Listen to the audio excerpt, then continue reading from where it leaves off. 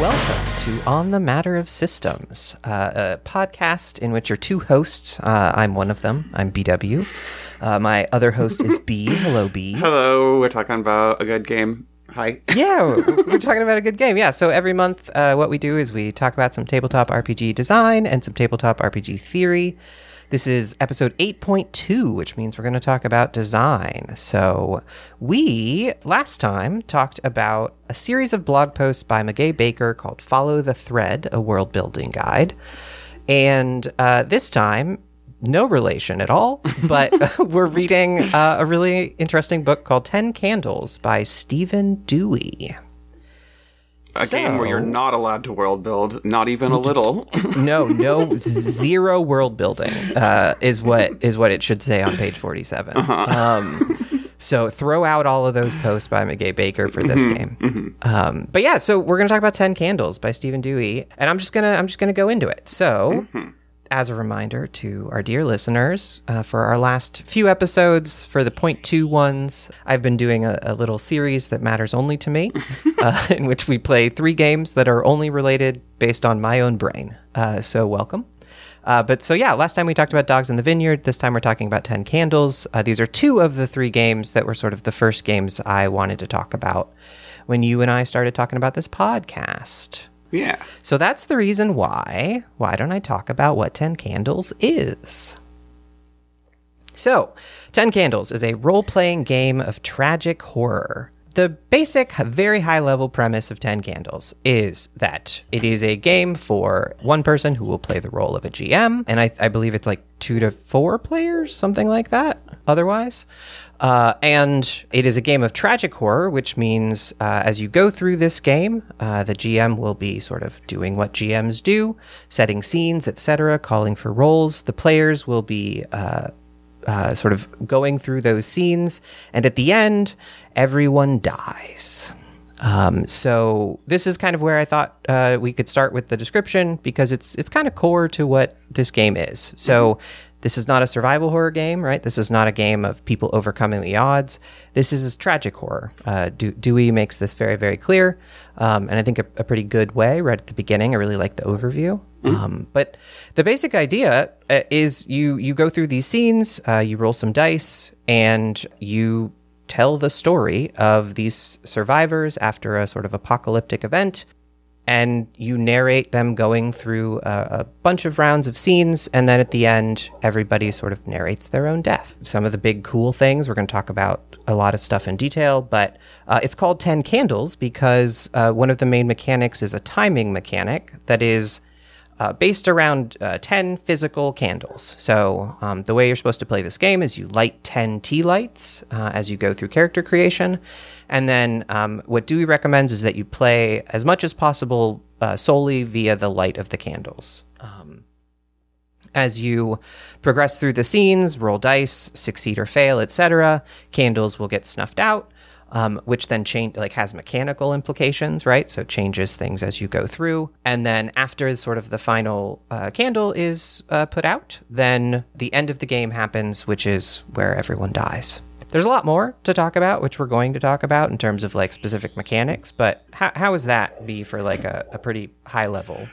Only thing I would correct on is it is a 2 to 5 player game according to the rules. So, 2 to 5 player game. Yeah, okay, cool. A 5 person 10 Candles game is a thing I've done, and it's a lot, but it's doable. Yeah, it seems like it could get long, for sure. There will be some anecdotes in which I explain over the course of this episode that, hi, listener, I have run and played in 10 Candles maybe a half dozen times. It was one of the most played games for me, period, I think. I hadn't really thought about that until just now, but I believe that to be true. Cool. 10 Candles can go real fucking long. Yeah.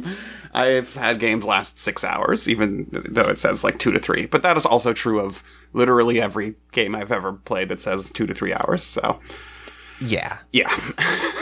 Cool. Well, and I guess that's a good reminder. That was one of the other reasons, why 10 Candles ended up on my initial list of games, was because I knew you had some familiarity with it in terms of running it, and I did not have familiarity with it. Yeah.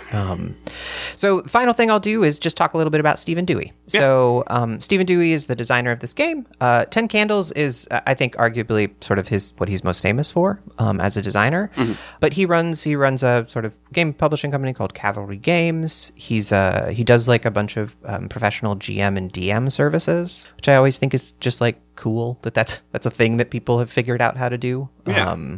I think that's rad. He's definitely done some other games. To Serve Her Wintry Hunger is one that I have skimmed but don't know too much about. He did a Kickstarter, I want to say it was 2021 maybe, for a game called Gather Children of the Evertree. But yeah, he's interested in playing and making games that make him feel things, is sort of the thing I have seen attached to his name various places. But yeah, so since this is a tragic horror game, I thought maybe we take a couple seconds at least at the beginning and talk a little bit about any of our sort of relationship to the genre. I'll go first. Mine's pretty short. Yeah. I spend a lot of my life overwhelmed and scared of the world, so I don't really care for horror most of the time. I don't need more things to scare me. Uh-huh. The closest I get is like weird stuff, like capital W weird fiction stuff. The go-to for me is like one of my favorite novels of all time is Perdido Street Station by China Miéville. Yes. I love that book. I've read it just an embarrassingly high number of times, probably like 7 at least. I just love that book. It is completely unsettling and not super fun to read, I think, for a lot of folks, which I forget when I recommend it to people. But I love it. I love that book a lot. And it's pretty unsettling, but it's not horror for sure. There are like horrific things in it, but it is not the genre horror. And I just haven't really like intersected with horror much at all. So what about you? Opposite end. I was literally yesterday just going through at work. It was kind of slow, and I just was going through the filmography of Wes Craven and just being like, this is a good one. This one was, kind of middling, to my coworker, because I've seen almost all of his movies. I think I'm still missing his like third direct-to-TV movie. I think I just never found that one. The one that's not Stranger in Our House or Night Visions, but the one between that, or Invitation to Hell. I've seen all those great movies. Love horror film, especially. I think that's probably my biggest thing. Everything, from pop Wes Craven all the way through fucking, just straight up 70s exploitation shit, 50s sci-fi horror is a fun little thing for me every now and again.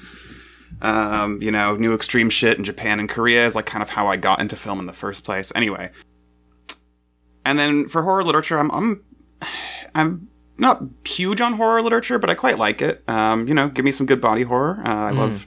Yeah, that makes sense. Love a good body horror. I'm one of those transes, the body is strange and alien, and seeing it depicted in strange and alien ways rubs my brain the correct way. Yeah, there's I would say there's a decent chunk of that in Perdido. Yeah, 100%. I also read I think I've read all of Miéville's fiction at some point. Cool. You can look up. God, was it a New Inquiry review I did for Railsea back when that came out? Wow. That was fun. I forgot about that. Yeah. Which part of that sentence? Because I think that was all forgettable in some way. Railsea, me as a writer, the New Inquiry. I like Railsea fine. Railsea was good. It was good. But I just, you writing for the New Inquiry, you reviewing China Miéville, it feels like a different world. It was a different, I was certainly not the same person, but, so my capsule horror thing is like, love film, fuck with literature. I mean, I've also been reading Stephen Graham Jones a lot over the last couple of years, and that man can write a fucking book. Like, yeah, he's fun. He's, everyone who fucks with horror should find the right Stephen Graham Jones book for you. 'Cause the man has such a good understanding of structure, and also, I'm not a person who gets scared by horror. I think that's also an important thing to say. I'm not jump scares rarely work on me, that type of shit. Stephen Graham Jones is one of the only people I've like had to put a book down because I was like, fuck, well. whoa, hold on. But yeah, so largely speaking, love horror. Have a lot of friends who are also very into horror, who are the people I've mostly played this with. So that's a helpful overlap as well. Yeah, for sure. Well, and I mean, I guess it's worth saying then on my end, like the part of what drew me to this game was specifically that it was like this thing that I don't really care about, right? Like that, like this is just a genre that like I mostly just bounce off of because I understand. So like I've read a bunch of people who write about horror in really intelligent ways, right? Like I know critics who care about horror. Mm-hmm. And so part of it was just me being like, I'm very curious what this does in tabletop RPGs, right? Like what horror can do. And specifically the tragic part of this I found really fascinating, right? Yeah. Like Totally. that the default is like survival horror because it's a story of overcoming, right? It's a story of whatever. And so I figured that could be a little stinger there of like for me, part of the appeal was this is a thing that I'm not actually super drawn to, but I'm very drawn to like tabletop RPGs. And so I want to see how you handle this thing and how you do this thing. And just because I like to understand how RPGs work, basically. Yeah, and then just on a small personal note, also, like, I guess two quick things. One of the reasons I love horror films so much, as a person who doesn't particularly get scared by them, is horror allows filmmakers to do things that they wouldn't do in realism.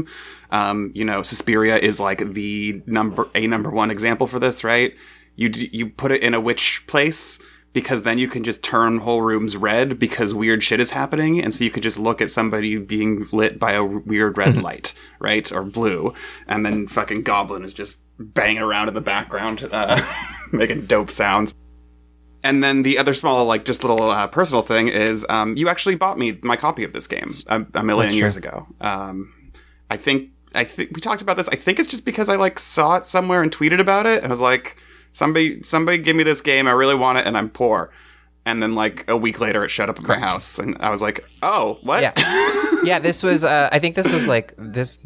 I think this was when I was sort of starting to understand that I had somehow fallen into a job in tech, and so I would just randomly buy friends things occasionally because I had money a little bit.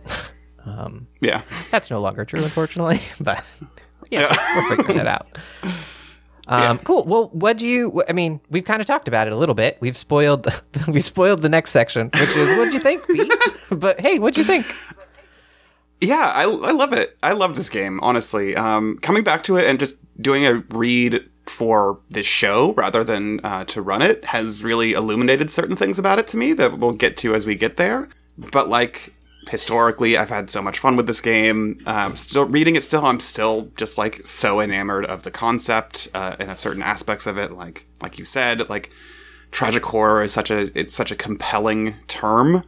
And I don't think I've ever seen it used anywhere else, and I don't really know where else you could use it. I had this exact thought earlier today, actually, which was like, I haven't actually seen this anywhere else, and also, yeah, where would you call, like, if a horror movie everyone died? That's kind of just a horror movie. That's it's not.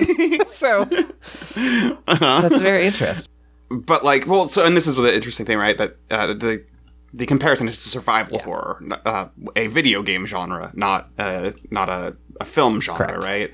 And so, like, theoretically, tragic horror, you could maybe theoretically do tragic horror in video games, but like, they're also, survival horror is so inventory management focused, that like that this game is not. Anyway.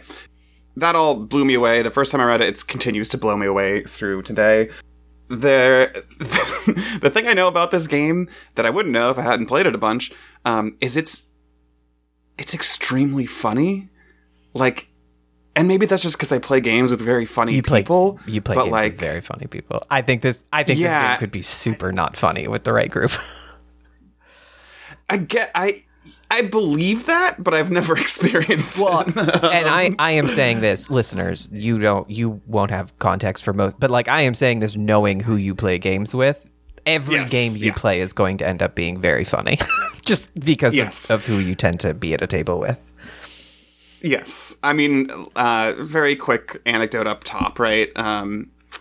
Or to clarify that doesn't mean we also don't hit horror beats in that hilarious 6 hours or whatever that we're playing this game. But like it still does effectively produce spooky shit. But like, you know, the time that me and I think it was Ricky and Sharmi and Keishi were playing, and Sharmi was playing as shit. I can't remember if Sharmi was playing as Chad or Brad, but just Sharmi was just playing this fucking like jock, like fucking frat boy. And like 3/4 of the way through the game, we were like, it's spooky, but it's also, we're a little tired. And I think Sharmi revealed that like Chad's like, maybe it might have been literally a moment that didn't come up till fairly late or something like that. But like, I think it was something like a moment where like Chad wants to like find like the love of his life, or like he wants to kiss somebody or something like that. And so I just rolled in with a character named Brad, just doing the exact same voice, and it was just like, you know, big boisterous frat boy, like making out in the middle of this tragic horror game. And it was just fun. It's just fun and funny. And then my sort of final big thought is that this time reading through it, I was like, this game has a thesis. I have a thesis about this game. We've never done this before.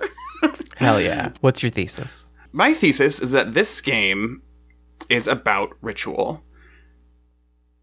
And I think that this game makes the argument that tabletop roleplay is itself a kind of ritual. Interesting. And my supporting arguments will be sort of the rest of this show on my end. Yeah.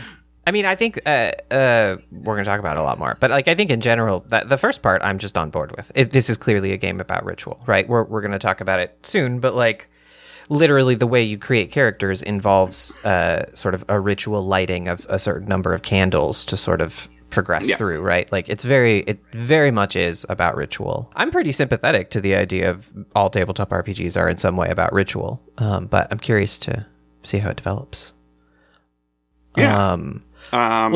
What about you? So I liked this book. I like this game. This book gave me some problems, which is, I think, sort of a good way of kind of getting into it. So just very high level of like how this game is laid out, right? So the book basically has 3 chapters that basically cover character creation. That's called Here There Is Light. Here There Is Shadow is the second chapter, which is basically the conflict. It's the primary sort of like mechanics of the game. And then Here There Is Darkness, which is a pretty long section that is specifically for the GM. So we've talked a bunch before. We have a bunch of stuff we're going to talk through about each of those sections. But to start, we kind of had some like overall thoughts about the book. So before we get there, I really like this game. I think 10 Candles is fascinating. I think it's really clever at a bunch of different places. I think like it's a really, I mean, even just literally the simple thing of it being tragic horror is just already enough to make me like love it, just because that's such a good solid premise and like so interesting, and like what that does at the table and what that does to play and what that does for players, I think is all really fun to think about. I think for me, I ended up with some issues mostly on like flavor text and instruction and actual play stuff. For me, a lot of my frustrations are more organizational than anything else, because the game itself seems rad. I mean, this will come as no surprise to listeners. I don't really intend to ever play this. I just think, I mean, right now, this would be a very bad game for me to play. But like, I think even if I was in like a really super good place and blah, blah, blah, like it's just not, I'm not interested in telling this kind of story with my friends, I don't think. But that's just a person, like that's not because I think the game is bad, or that's not even, has nothing to do with my frustrations about organization of the book. It's just not a good fit for me. I think it's really genuinely very clever and super smart at various points. Yeah. But I kind of thought maybe we start with a couple of our sort of overall things. So I thought it was interesting reading this coming off of our last Point 2 episode, Dogs in the Vineyard. Just because there's some real similarities in terms of the way that Dewey moves between sort of speaking to particular audiences, sort of the mode of speaking. So similar to Dogs, right? There's text where it's just like, I am going through the mechanics of the game. But then there's also pretty long at times actual play sections that I ended up finding it really interesting that a lot of those actual play sections have like pretty strong like instructional elements in them, it seems like to me. Yes. Whereas, 100%. right? Like, yes. so the way I tend to think of these things are you have your sort of plain text and then you have your italicized text. And what the italicized text does is it goes, okay, you've read the plain text for the mechanics. Now we're going to kind of show you it in play. And one of the things I noticed immediately was it felt like I would read the plain text and then I would start reading the actual play. And then like the GM in the actual play would sometimes make a choice or would talk about a thing in a certain way. And I'd be like, oh, is this instructional or are you giving like an option?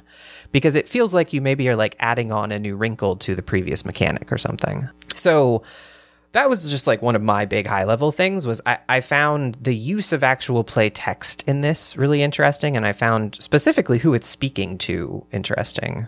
There's a very explicit GM section in this book, but I also mostly think this book is written for the GM as well.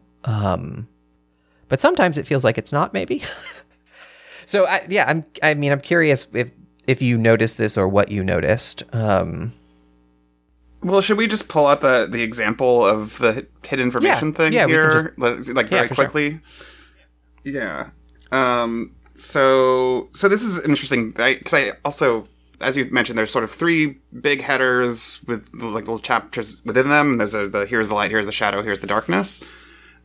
Each one also has a little thing, a little tagline. So for Here There Is Light, the tagline is "Read on, survivors. There are no secrets here." So it's explicitly saying like anyone who's playing this game can and maybe should read this portion, right? But there's a thing that happens around page like 9 and 12 where they give you information, or they're talking to you about this mechanic called traits, which are basically like, you know, something good and something bad about your character. And then you write these down. And then when it's saying that in the plain text, it just says, write them down, pass one to the left and one to the right. Then a couple pages later, it goes to the actual play. And we have this very long setup and discussion between the GM and the players, who, this is one of those books that has like an ongoing thread through the actual play. So it's basically like takes you through a single session of the game rather than giving you a bunch of different possible examples. In the actual play portion, the GM seems to be indicating to the players that they are writing down their vice and their virtue for themselves, or for their own characters, and then surprises them at the end by saying, actually, you're going to have to pass those to the left and the right now. Yeah, which I didn't love. But mostly it brought up the question I've been bringing up, right? Which is like, I don't know exactly what to do with that then, because the hidden information is part of this game in some ways, right? Yeah, 100%. But it's also, it's one of the things that, to me, right, personally, I'm just not a fan of hidden information in games in general. Like, I'm not adamantly opposed to it necessarily, but like, that's not where my interest lies, right? I've said a billion times to you and maybe on this podcast, but like, one of the reasons why I love Friends at the Table is because it's the table, and like, they take that seriously, right? So like, half of my enjoyment of whatever, playing a board game, playing a tabletop RPG with people, is talking about it and talking about what we're doing. Like, the table talk is fun for me. That's not bad metagaming. I want to know what we're thinking. I want to talk about what we're doing. I just find that interesting. And so like, that's just, you know, again, personal preference, whatever, right? But the fact that when hidden information comes up in this game, it seems to be both that you could hide it or you couldn't hide it. But I guess I would like Dewey to be like, this is what you should do from the perspective of the system, because it feels like in play, it would be very different to be told, you need to write a virtue and a vice, and then you're going to pass them, versus write a virtue and a vice. Ha! Now you don't get to keep them. And it just neither of them is bad or good, right? Like it's just they feel very different, and they feel so different to me that I was sort of taken aback that it kept happening, being like, oh, that's interesting. Oh, okay. Well, then is this hidden or is this not? Right, and it goes farther later on, right? With one of the players ends up writing the thing called the brink for basically the GM controlled villains of the story, and so that like gives one of the players a ton of power in like not just knowing what some aspect of it's just called them with a capital T, what them are, but like literally also they just like help define it, and that's part of. This is spiraling into another conversation, so I'll pull back from that for a sec. But, like, that one is, like, very explicitly, this is hidden information. Yeah. And then I think the same thing happens, right? Does it come up in the actual play section where, like, somebody's like, well, what's stopping me from just telling everyone at the table that, like, what I know about them? And the answer is, like, nothing, really. I mean, just as long as you're playing your character, like, as long as the character you're playing would tell them, like, that's totally fine. So, it does do a thing repeatedly where it's like, here's some hidden information. But when we're playing, we actually might just tell, you might just tell everybody. And this is the sort of thing where, like, this is obviously sticking out because I'm me and I pay attention to hidden information stuff, right? But, like, it is just very interesting that, to me at least, it feels like a pretty major change, whether people know certain things or don't know certain things kind of going into the game. It's also worth saying, just like part of what I love about games in general is that they are like a pretty explicitly negotiated space in which like we know what we're doing. We all understand why we're here. Like I like that clarity. And so part of it is just, that's why I don't care about hidden information really. Sure. But again, like I don't, this isn't, I'm not trying to say this is like a, we got Dewey.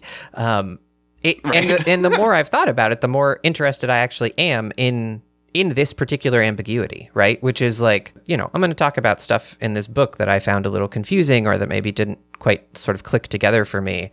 And I want to be super clear that like my take on all of this is like, I'm interested in it, right? Like half the time if I read a book and I'm like, oh, that didn't work for me. Weird. Huh. How do you put those together? My inclination is to be like, I wish I could just write the person and say, what did you do? And I could do that, but I'm lazy. Right. But like for me, the more I have thought about this, the more I find the ambiguity itself kind of interesting. But when I tried to put myself in the position of like, oh, I want to run a game of 10 candles for some friends, I was like, oh, I guess I wouldn't actually know exactly what I would want to do or why I would make which choice, if that makes sense. Yeah. And I for my part, I will say I have had people like I've done the thing where I'm like, okay, now you're gonna put the virtue to the left and your vice to the right, and people go, what? And I've had instances where people, the other side of this, right, is like all of a sudden you have two prompts for a character, and like if it just so happens that you get the right couple, I've had this happen before. I've had somebody like light the fuck up after the change because they're like, oh shit, I can make this kind of character that I never thought of making before.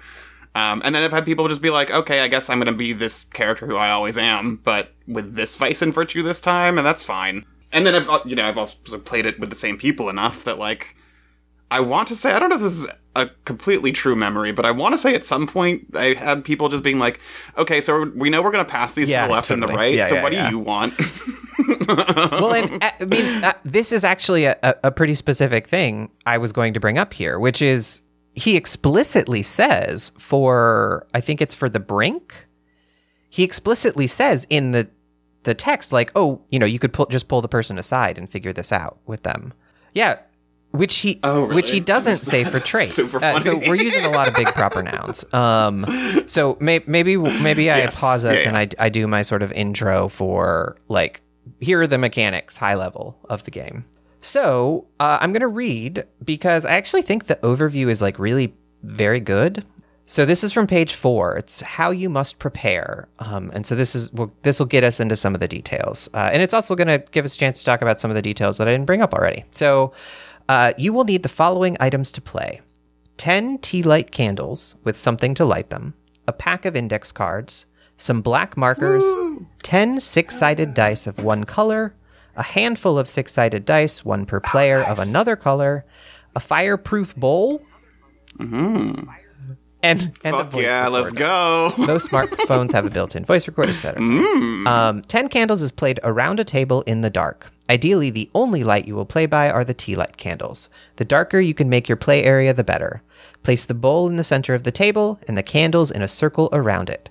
Give 5 index cards and a marker to each player. The GM will need an index card as well.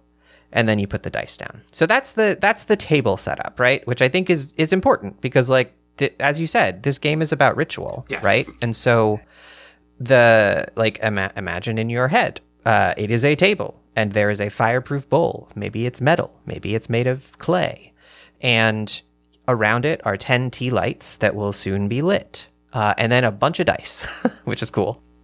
And so basically, there is a GM, as we've said, and then there are players. So let's say there's 3 players for our example. So each of the 3 players will be playing a character. So you will go through a character creation process, and you'll be playing specific characters as you go through. And the sort of basic high-level steps are you go through the character creation process, you then play things out over a series of scenes. Candles will be darkened, as we've said. There's a whole big conflict resolution mechanic, and you sort of... It's cool. Cool. And basically, at the end of scenes, there are things that trigger you to darken candles. You then switch into sort of the interlude. So in between each scene, there's a part where you change scenes and everyone speaks a truth. So you establish truths of the world. And then you move forward to the next scene until you are at the last candle, which brings up the last conflict, or the last stand, I think it's called. So the characters that you make, which is where I think we're going to start, are made up of 3 proper nouns. So they're made of more than that. But the 3 big proper nouns for this game are traits, moment, and brink. So each character will have a trait. They have 2 traits. You have a sort of positive and a negative called a virtue and a vice. Each character will have a moment, which is an event that sort of you set out at this. You basically set an intention at the beginning of the game for your character, and the moment is a chance for your character to find hope in the sort of this dark world. And then brinks are sort of, they're like traits, but they're hidden. And the brinks are sort of your character being pushed to the limit and sort of what you will do when you're at the end of the rope, etc. And so as you go through the scenes, you roll dice, and then you can also use your trait or your moment or your brink. And they do different things, which we'll go into. But the basic idea of this is you can use the index cards that you have, put these things on, and you literally set them on fire. And so this is character creation. You are basically coming up with, both for yourself and for other people at the table, these concepts or sort of character traits that then can be used during play that you will literally set on fire, hence the fireproof bowl. So why don't we kind of talk through briefly kind of each of these? Because I think we have something to say on maybe most of them, or maybe only traits. But I think talking through traits will get us into it. So we've already discussed this some, right? So the first step of character creation is you're writing out your traits. So you take 2 of your index cards, and you write a positive, a virtue, and a negative, which is a vice. And like we've said, you will be writing these on 2 different index cards, and then you'll be passing them to your left and your right. So traits are not something you make for your own character. Moments you do make for your character. So your moment you will write for your own character. So like I said, that's a place for you to find hope. So it can be things like, I found hope when we found a stash of guns in the police station, as I think one of the examples from the actual play. Yes, exactly. And then the brinks are similar to the traits. You are writing them for other people, right? So you are writing them for somebody to your, I believe, left. So you will be writing the brink for the person on your left. And what you do with all of these index cards at the end is cool, right? Which I think you wanted to talk about. which is you stack them. So Yes. you are literally creating a stack of index cards that you can use to, as I said, burn and, re-roll dice, etc. Yeah, and the reason the stack is important is because you only have access to the top card at any given time. So if you put your moment up front, you are basically saying, I'm not going to necessarily explore or be able to use at least my vice and my virtue until I have gone through my moment and et cetera, et cetera. The only thing is the brink does have to be at the very bottom because you have to sort of like gotten out your character into the world before you can hit that low point, I guess is the sort of theory as expressed in the book. Yeah, which I think is really cool. Like, I think it's very interesting. Like, the last step of character creation is the stacking, which I could see this, I was thinking about this earlier. I could see this going other ways, right? Like, I could have seen this play out where you are making your stack as you go, for instance, right? Like you are making decisions about the order of things without the full information, right? Like you could have like had to call like, well, this is going to be my second trait and this will be my first trait or whatever. Mm-hmm. And instead you get everything, including the things that you didn't make yourself, from everybody. And the way I at least read it in the book was this is meant to take a little bit of time, right? It's not like it should be 30 minutes or something, but right. Like thinking about these is pretty important because we can talk about this more, but like they are used in different ways, right? So they have different effects. You can use them at different times. Right. Which I was impressed by because it's only 4 things, really. Yeah, right? Like, totally. You get 2 traits, you get a positive and negative, you get your moment, and you get your brink. And like that is it. And the brink is always at the bottom. So it's like a pretty limited decision space. Yeah. But it still felt like it could be pretty impactful, I feel like. Completely, yeah. And that's actually something I was kind of curious, just because you've played through this. Like, how has the stack felt in play? So yeah, to your point, it's a fairly, you have, okay, maybe sort of backing up and speaking sort of systemically, right? Mm-hmm. These cards are effectively all of the resources you have and all of your like character creation or like yeah, there's basically one other index card that you use during character creation, which is just your character concept, which is it's supposed to be like a description, a look, and like a phrase or something, a sentence maybe. Yeah. So this is a game where you have very few resources to start, right?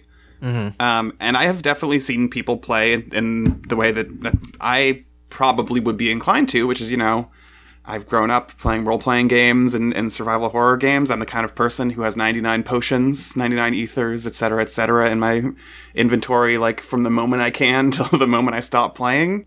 Because you have so few resources, I've definitely seen people play and go like, I don't know if I want to use that right now because I only have like 3 times to use these rerolls that seem pretty powerful. Yeah. And so I've had people fucking end the game without burning 2 cards, right? Wow, really? Interesting. Yeah, because like, part of it's like, you can just not see the right moment, right? And that's probably partially on me, right? It's like not pushing ahead. But like what the main thing I've learned from playing this game versus like what I would probably naturally do or think is like burn early, burn often. Like, yeah, for sure.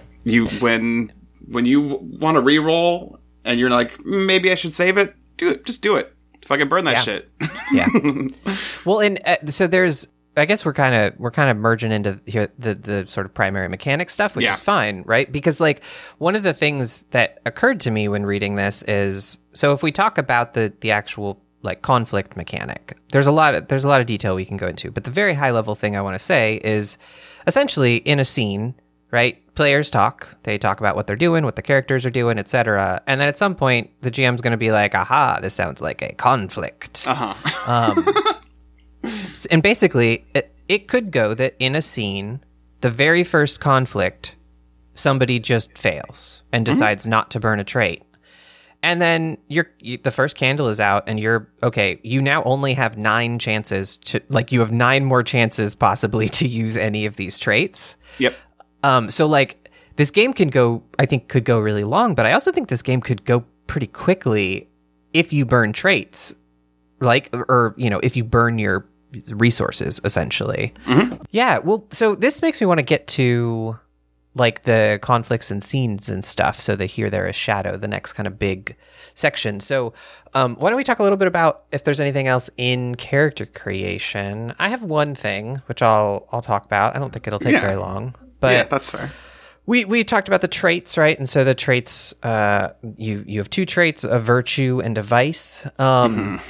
The right. Vice language is pretty weird. I get it from a sort of naming convention in terms of virtues and vice makes sense. It's like sticks in a player's brain. And I don't even actually think like the initial introduction of virtues and vices is all that bad. Virtues should solve more problems than they create. This is on page 9. And vices should create more problems than they solve. Yeah. Like, I actually really like that writing. I think that's really, absolutely, like, super, super clever, super short, but also really makes it clear. But then, like, some of the examples for vices, like, some of them are things like afraid, greedy, addictive. But then, like, on page 10, some of the other vices are asthmatic or blind. And, like... Those aren't vices. They are absolutely things that would create more problems in a post-apocalyptic wasteland with no light or whatever. But it just it felt weird to then. Like, I don't know that blind hits that. Like, like it doesn't do the thing that I feel like vices are wanting to do, and it does something very different than addicted does, right? Mm-hmm. So that part, I think, kind of still rubs me the wrong way a little bit. And like if I was going to run this, like I would seriously consider using a word that wasn't vice, to be honest. Just because, like, I do think it's interesting to bring into, like, bring in different abilities, bring in, like, whatever, people with different sight levels, etc. Like, all those things seem totally fine to bring in and explore. But, like, that's just not a vice. It's just not a vice. You should like, playing an asthmatic character sounds very interesting, and there are things that like that affords for and stuff like that. But like, yeah, framing it as like this is an inherent thing about you that is going to make life more difficult is like, I don't know, man. Like, that's yeah. And for me, a lot of it really comes down to like, I think to me the biggest thing is like calling something like a physical like disability of vice just feels bad. Like, it just feels bad. Period. Which I wouldn't have felt super good going the entire episode without saying that, because it really, that's one of the only things in this book that truly I'm just like, I just wish this was different. Right? Yeah. I just wish this language was different. I mean, my like sub thesis for this book is like, give me a 2E. There's just organizational stuff in this book that like this book doesn't have an index. I know it could really use an index. I don't even check for indexes most of the time because I rarely use them. This book needs an index, and it could have such a good index. Like, it could have such a useful thing because, like, okay, so just still staying in character creation, right? One of the things that I love about this book is, like, there's this handful of, like, mantras that sort of come up, and they're mostly through, the very early stuff in character creation, right?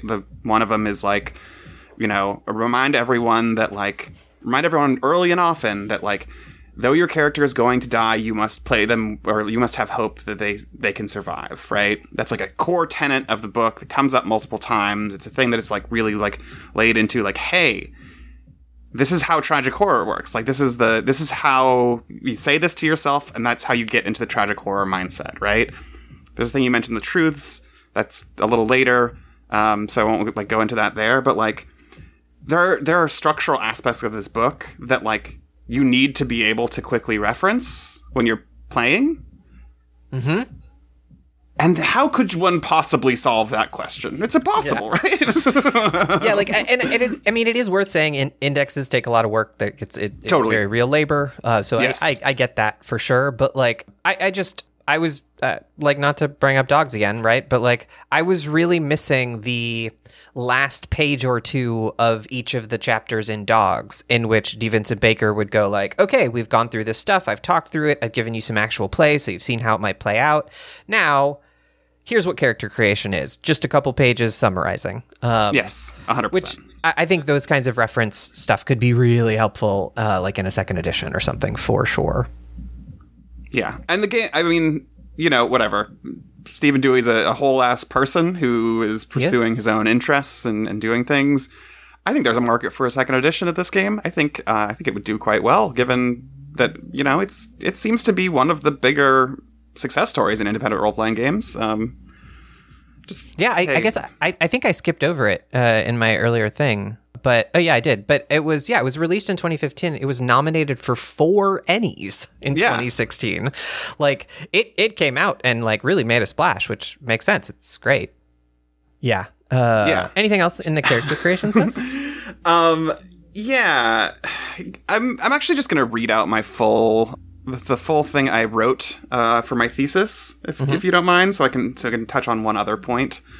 So what I wrote when I was taking notes, hand wrote it, actually. I was taking notes in a notebook, reading a physical game. What a world, So I wrote, this is a game about ritual, not just in the obvious ways. For example, candles, mantras, a clear ending parameter that is enunciated, but in the way that it codifies aleatory elements, like guttering or wind, increasing centralization of the narrative, and different layers of knowledge that are hidden. We haven't really gotten to the things like the increasing centralization of the narrative that we'll be talking about later. We talked about the differing layers of knowledge that are hidden, obviously. And then, so my subpoint is, to that point, this is a game about how tabletop role-playing games are ritual. And then I have another subpoint that is, but is it? Because the modules are all prompts for adventure. And I'm not talking about the modules yet, we'll get there.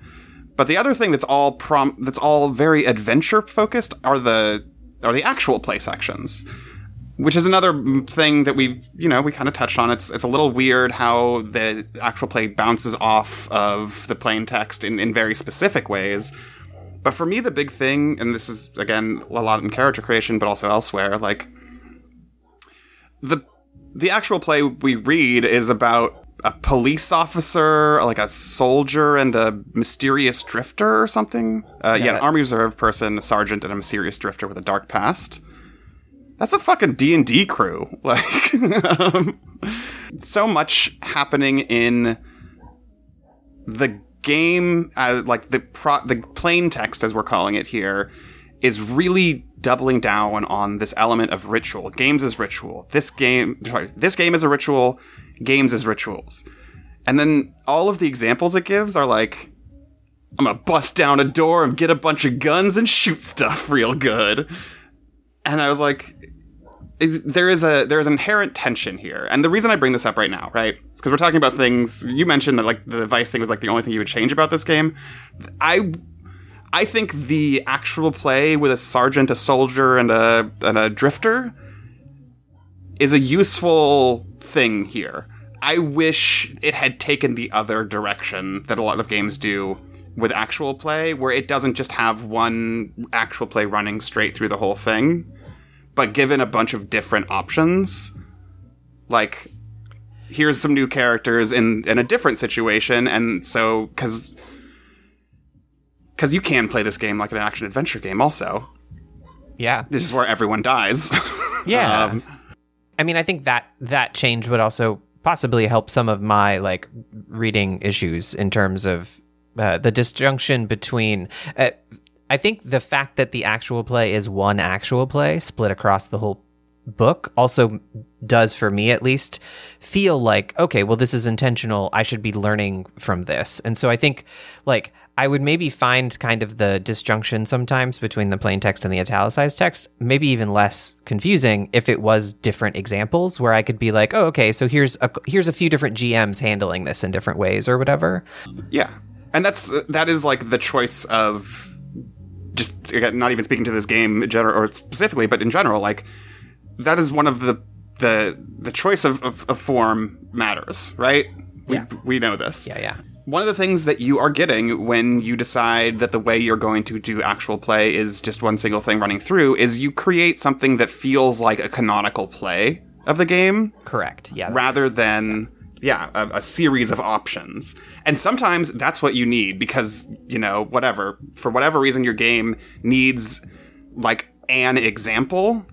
I don't think this game is one of those. And I think the choice hurts the book overall. I think it makes, again, if we're making this distinction that you kind of brought up earlier, right? Like, this game is fucking great. This book could improve. Like, I think that's one of the things that I would point to as a, like, give me a little bevy of options. Show people playing this game differently because, like I said, this game can be a fucking riot.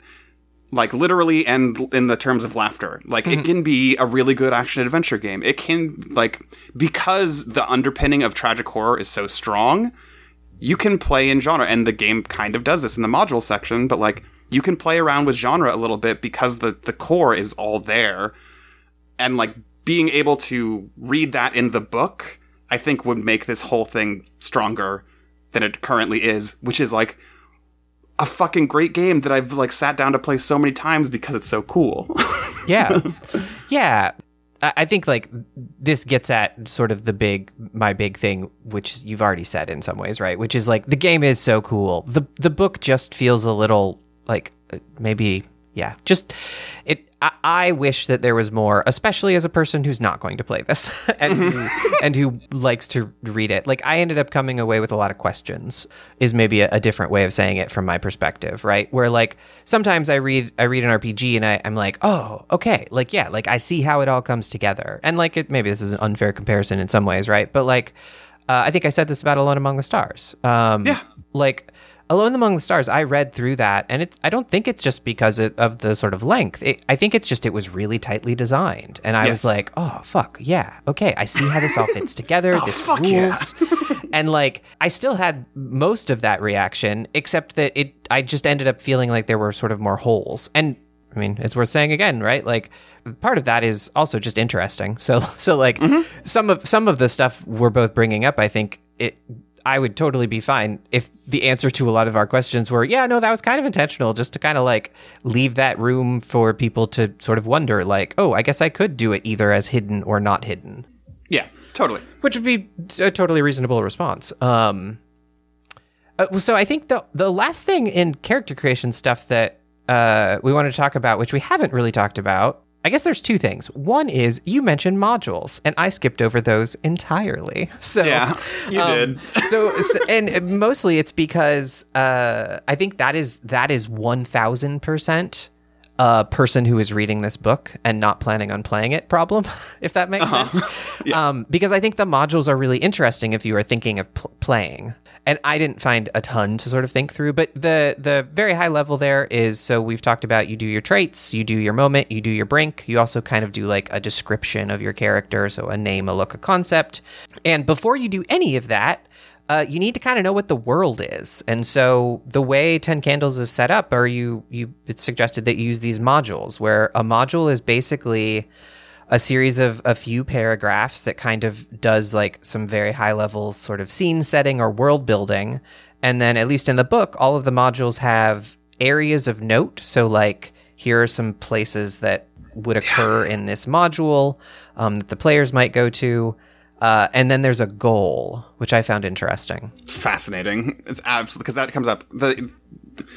Those two things, so the areas of note and the goal, are, like, little, like, that, it's, like, bold and italicized in sort of small font below the actual module itself. That is not talked about anywhere else in the game. Like, yeah, this was a question I had. I skimmed through, but I didn't actually pull out the PDF to, like, do a search. But I was wondering if because I didn't remember them coming up at all. But I could be wrong. There maybe is, like, a small thing in the GM area, but I'm, like, 99% sure that it just introduces those. Also, at least of the ones in the book, just to to say it. I did a little digging for a thing that I'll bring up later. I believe these are all basically about 200 words or less. Oh, cool. Okay. Yeah, they feel of a piece in terms of if you just flip through them, they're slightly different, but they all kind of feel similarly sized, so it would make sense. But so the module basically helps sort of set the world. So the very high level premise is something happened, the world went dark, there's no electricity, there's no light, etc. That was 10 days ago. That was 10 days ago, and they, capital T, are here, and they're pursuing us. And the only thing you know is that they don't like the light. That's how you start. Yes. So I wanted to get that out of the way first, and then the other thing I think in character creation is the candles and sort of the structure of the chapter, which we haven't really touched on. Yeah, it's cool. It's is really cool. So I wanted to make sure we talked about it before we move on, because it's very cool. Yeah. So the basic description of it, right? It's basically as you are going through each aspect of character creation, the writing down of vices and virtues, the brink and all that stuff, and creating a character and stuff like that. There are specific points at which the game will say, at this point, light 3 candles. At this point, light 3 candles. And it's just, again, this is probably where I first started being this is a game about ritual. Is this a game about how all tabletop games are rituals? Because it's just this simple thing, and I've done this before, and it's cool every time. Yeah. Because number one, it puts your players in the space in a gentle but very meaningful way. Right? This is kind of the purpose of ritual. it's worth saying, right? So I talked at the beginning, you play with the lights on for this first part, because you're writing on paper and stuff, right? Which I think is very cool to think about as you go through. So you are starting with, you're just in a room. Yeah. And then your GM starts lighting candles. And the lights go out. Yeah. And and this is the thing, right? Because this is the reason it's so cool. One of the reasons it's so cool. It's because it's light 3 candles here, do these things. Light 3 candles here, do these things. So you have this sort of, not to use a word that has been absolutely ruined by the internet, you have this sort of liminal moment between when we're all hanging out and when we're all in character. And it is codified, it is ritualized in such a way that you move from one space to the other with the direction of this book by doing a cool thing, which is lighting candles. Yeah, it's true. Yeah. Yeah, it's cool. It really, it's just very cool. I thought I had more, but I don't. It's just very cool. It's very cool. And like you said, it also, I think, works really well to bring the table's attention to the center, right? And Yes. like you said, it's this weird wibbly space between what are we are we playing? Are we what? And then right? The lights in the room are off. We are now operating on candlelight, etc. Chad is here and ready to get kisses. Exactly. That's what we all say. Cool. Well, so I am going to try now to talk about the main mechanics of the game. Let's talk about dice pools. So, we're here yet again with dice pools.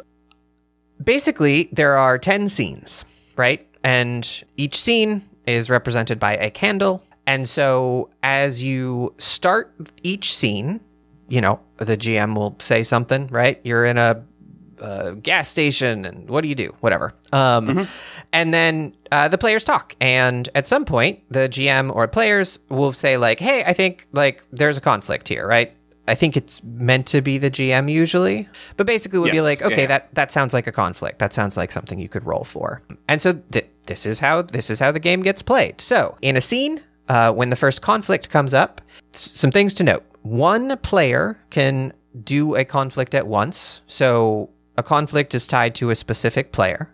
When the conflict comes up, what happens is that the player will gather as many dice as there are lit candles currently in the scene, roll all of those, and in order to succeed in the conflict, there needs to be at least one 6 in the result. Any dice that show as a 1 after you roll get removed from the pool of player dice for the rest of that scene.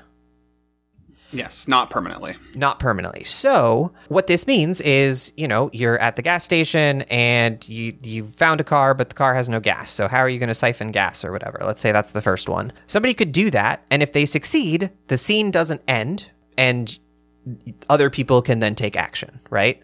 But right. And yeah, if you fail the scene, so if there are no 6s and you fail, then that scene is over. The candle gets darkened. I'm skipping over a part, which is important, but yep. That's the basic of like the conflict. Now, this all gets complicated by your index cards. So traits, moments, and brinks allow you to do certain things to sort of augment dice. We can talk about those in detail if we want, but that's what they're used for, is you can re-roll certain things or you can add a dice, right? So like moments allow you to get, when you call on your moment, it can allow you to get a hope dice, which is a dice that is specific to you, the player, that you get to roll whenever you're in a conflict. And that one is a success on 5s and 6s.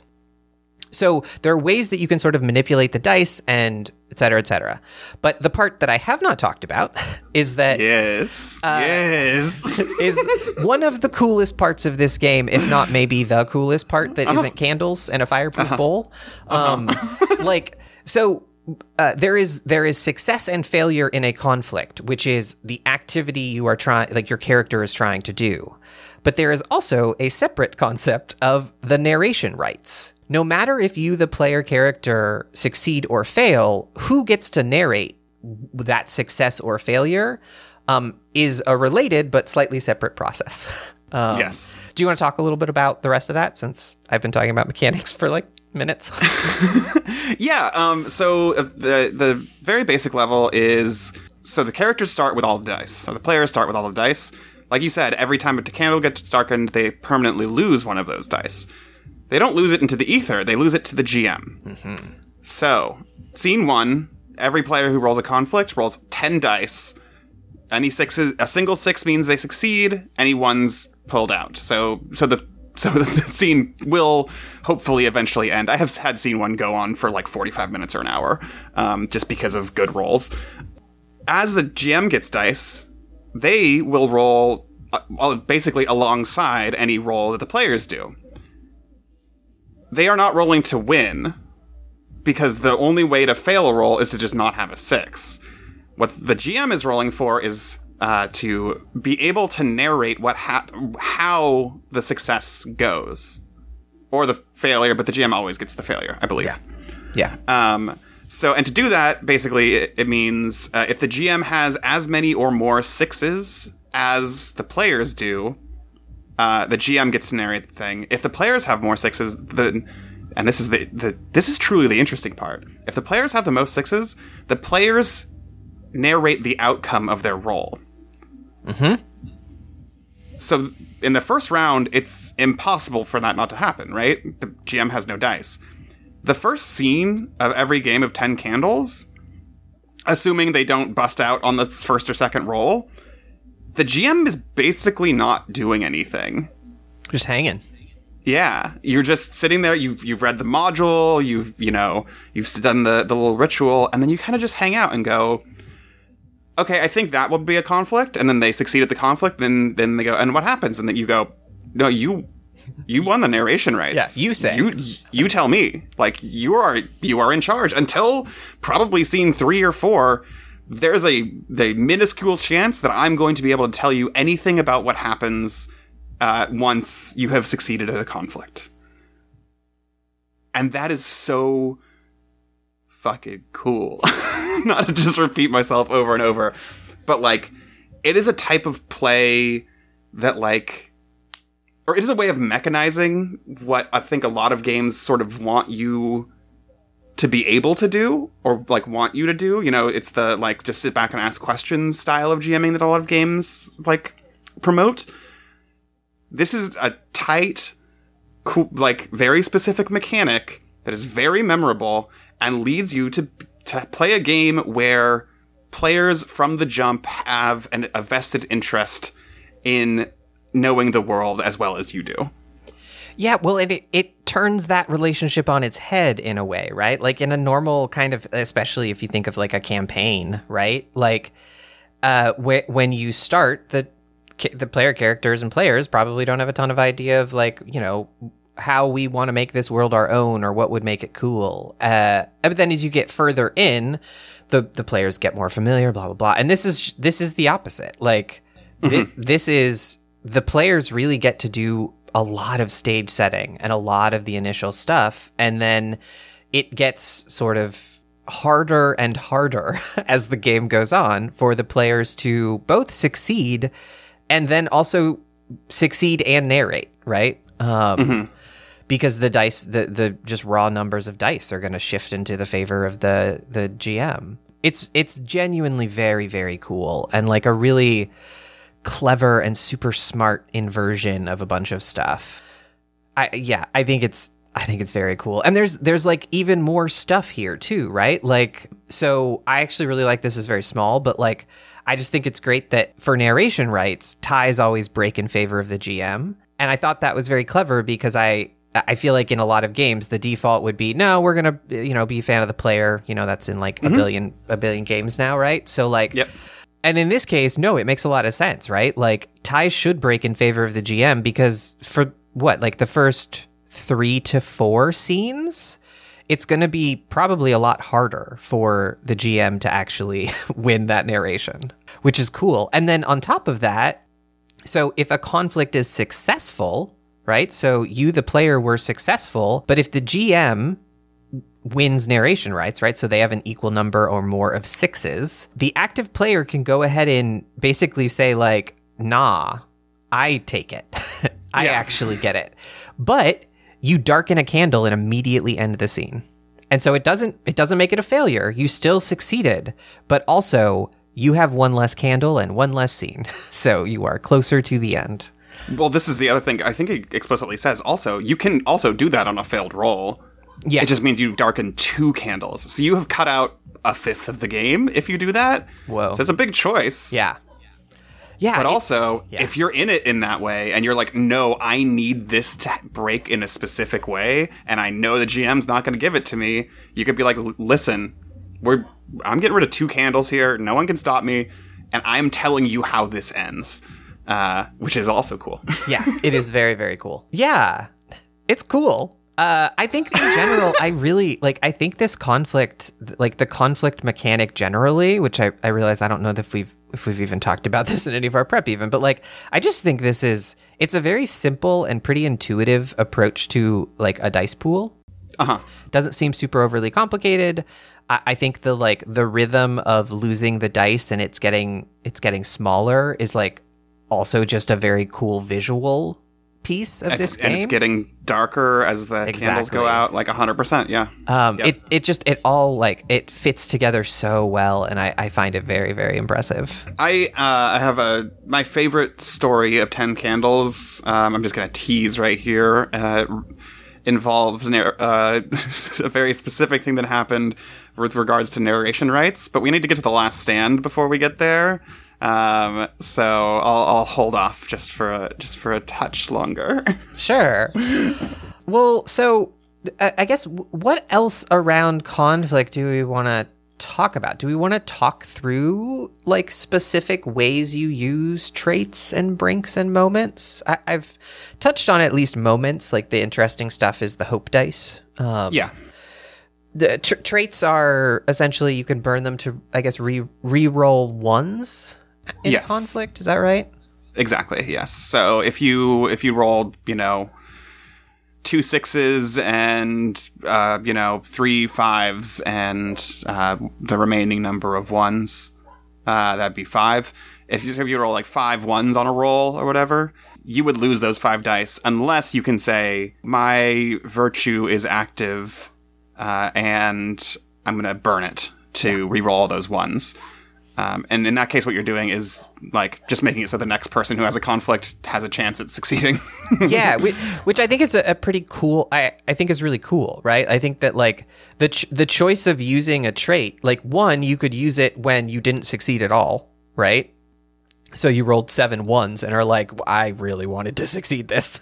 Yeah. Or you rolled whatever, 5 ones and a 4 and a 3. But like you said, or you could succeed. You could get multiple 6s, but because you've succeeded, we don't want to end the scene, right? And so giving your fellow players more of a chance is like, I think that's a very, very cool decision. Totally.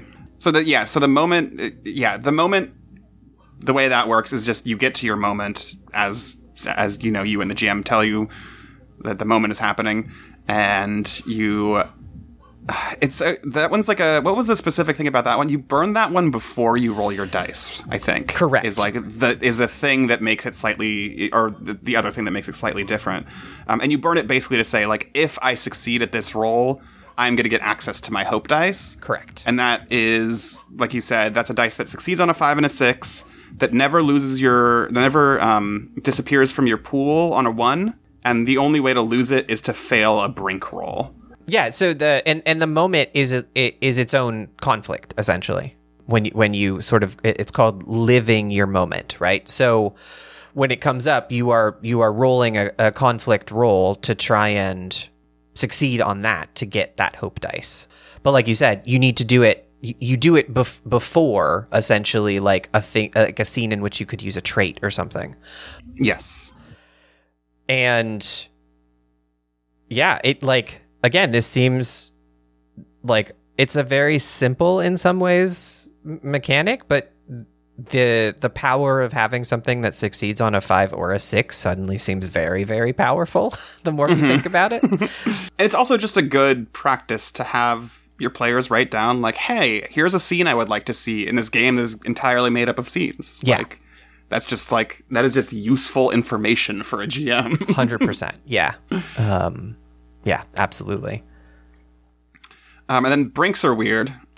Yeah, brinks are a little weird, for sure. I mean, so like we said, right, the brink is sort of, it's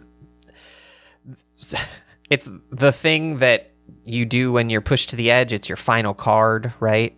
Yes. So, like, I can read some examples that might be useful, right? So brinks are supposed to start with, I have seen you.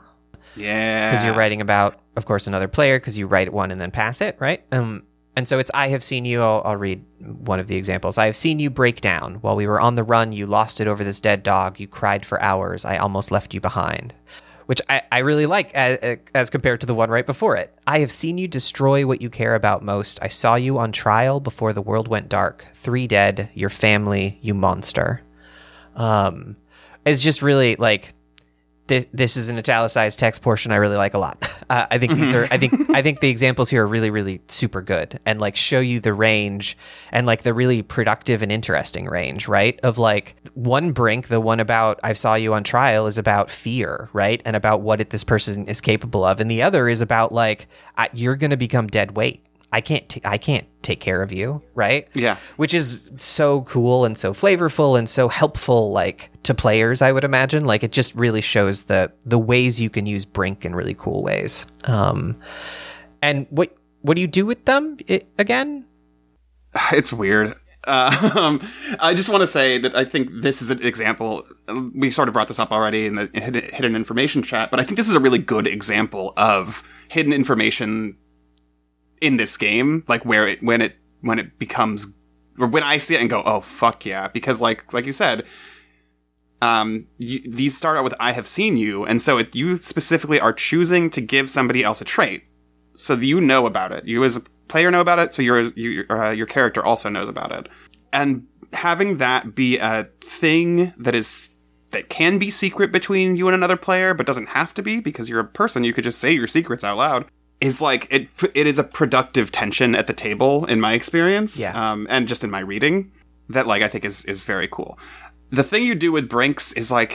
Oh, it's like a trait, but better / worse. So Yeah. after you've rolled your dice pool for a given conflict, if your brink is active, so again, your brink would have to be at the bottom of your stack. So this would be you've used both traits and you've lived your moment. You can choose to, quote, embrace your brink, which allows you to re-roll the entire dice pool. So Yes. even if you had gotten a success, if you were trying to, for instance, get narrative control, and you want more sixes than the GM, because again, brinks are probably going to happen late game, so the GM's dice pool is going to start growing pretty quick. So you can re-roll everything, even your successes. And if you re-roll your brink roll, if you get at least 1 6 or a 5 or a 6 on a hope die, then you're successful. And basically, it gets treated like a regular conflict. All of the ones go away, etc. The interesting thing that I just read, I think I skipped over this in every reading. I didn't realize this. If you do a successful brink roll, you get to keep the brink. You keep your brink, yes. I missed that. Yes. No, it's very important. Yeah. Okay. That's great. Wow. Yeah, I somehow completely missed these like 2 sentences on this page 27. Anyway, I was going to say, so the other thing, so if you embrace your brink and you roll and there's no 6s or no hope die with a 5 or a 6, then you've been consumed by your brink. You must immediately darken a candle. You must immediately burn your brink. And then if you had any personal hope dice, gone. Bye-bye. Yeah, this is very, like, I thought brinks were, like, neat. I thought it was, like, I think it's clever. The way it intersects with the stacking, I think, is cool. Like you said, I like the hidden information stuff here. I think it's kind of fun. But I really like them a lot more now. I did not I did not realize that you get to keep it. That's very cool that you get to keep it on a success. Because, like, flavor-wise and narrative-wise, right? Like, you get to keep this, like, sort of terrible, horrible thing about your character. Yes. And then use it again to try and succeed, right? Which is very cool and very clever. Right, and like you said, the brink is probably not... I mean, like, literally, what is it? Like, because you can only use one thing per scene. Yeah. I wonder if that influences whether or not you can use the vice or virtue after the moment, actually. I don't actually know how those things intersect. But let's say we're operating under the assumption that we can do the thing that we said that you can do, which is, like, use a vice or virtue after using your moment, because you burn the moment ahead of the cards, ahead of the roll. That's what? You could get rid of those 3 cards in 2 scenes. You wouldn't be able to use your brink until scene 3, maybe 4. Yeah, it would. So, like, yeah. literally power gaming this, which is not how anyone plays 10 Candles that I've ever experienced. It's also, you should not play it that way, listener. Yeah. Please don't. You're just doing yourself a disservice. It could be, if it could be an interesting experience, like in a medley of other experiences with 10 Candles, but yeah, probably not that worth it. But just, like, doing the maths very quickly, right? Like, at the dead earliest, you scene 3, so, like, brinks, you could re-roll with 7 dice at absolute maximum. Much more likely your brink isn't coming out until you got 5 dice, 4 dice probably, and it doesn't have the thing that the traits have, right? Where, like, you re-roll, but you just re-roll the ones. So if you have a success, it stays a success. If you're rolling your brink, you are just re-rolling, just flat re-rolling. You have no idea what the numbers. There's no weight to the numbers. They're simply numbers that will happen. And so, yeah, sometimes your character will go like, fuck, I want narration rights. I got 2 6s and the GM got 2. I'm a re-roll these 4 dice, and you go, well, time to darken that candle because I just threw away that success. Or you go, I'm going to embrace this, like, truly terrible aspect of myself, and for the next 3, 4, 5 scenes, you are just rolling around in all of the awfulness that someone has seen in you over and over, and you're winning, though. It's true. It's true. Yeah, you are winning. Brinks are cool. Yeah, they're very cool. I mean, I think that the biggest thing we haven't touched on really at all in this section is the truths, the establishing truths phase. Yeah, I have a quote from you here. Yeah. Would you like to read it? Yeah. I can't really do an impression of you, sorry. That's fine. But you said to me, truths are weird. It's true. I did say that. It's true and it's true. Truths. It's the truth. Oh, fuck. No, we did it. We're doing great. Yeah, so basically after a scene ends, so after a failure in which you, or any of the other ways in which you could extinguish a candle, but failure is the most obvious one. So say you fail a conflict, so you put out a candle. You then move to sort of the interlude, which is establishing a truth. And I think I don't dislike this. It does feel a little odd to me. Yeah. It's very open. There's a lot of power in this for players. Yes. Because basically what you do is this is another sort of expression of the ritual, right? So when a scene ends, you establish truths, and this starts with the GM stating, "These things are true. The world is dark." And then everyone at the table goes around the table clockwise. So the GM says it, and then the next player. And essentially, as many candles are as currently lit, right? Keeping in mind, you're doing this after a scene, so it's always going to be 9 at the most. Everybody goes around and establishes a truth. So says a single true thing about the world. And then once you go through and you've done that as many times as there's a candle, the final truth is spoken, which is all of the players state the following, and we are alive. That moment can be really powerful. Just gonna say. Yeah, well, and I actually, this reminded me because I think it's just about speaking stuff out loud. We didn't actually touch on the recording stuff in character creation. Yeah. Which I just am going to put a pin in case we want to come back to that, basically. Yeah. Okay.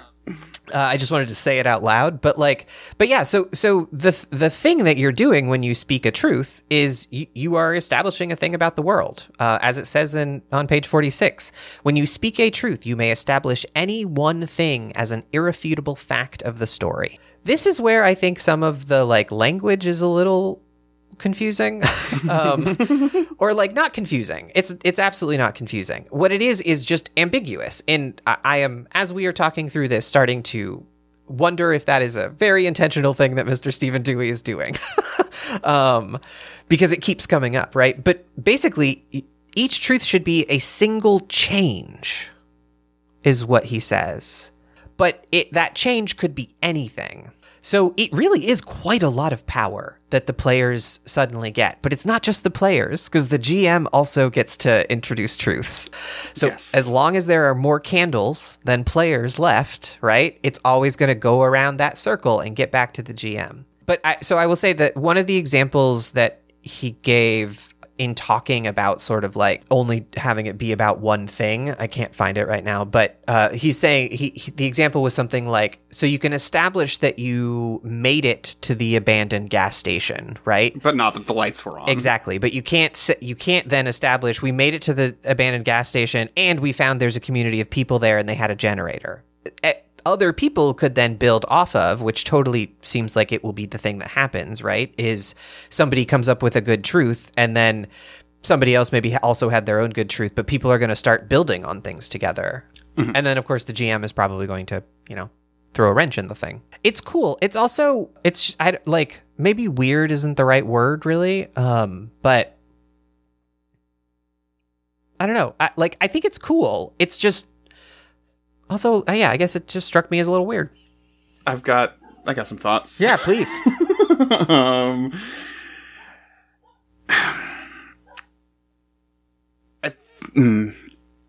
The more I've thought about this, the more I think this is sort of the central thing in this book to me that hits at the core incoherence between the two games that I've been talking about this as being, right? The game about ritual, the game that the argument is ritual, the game whose argument is ritual, versus the adventure game that we're being shown in the margins of that game.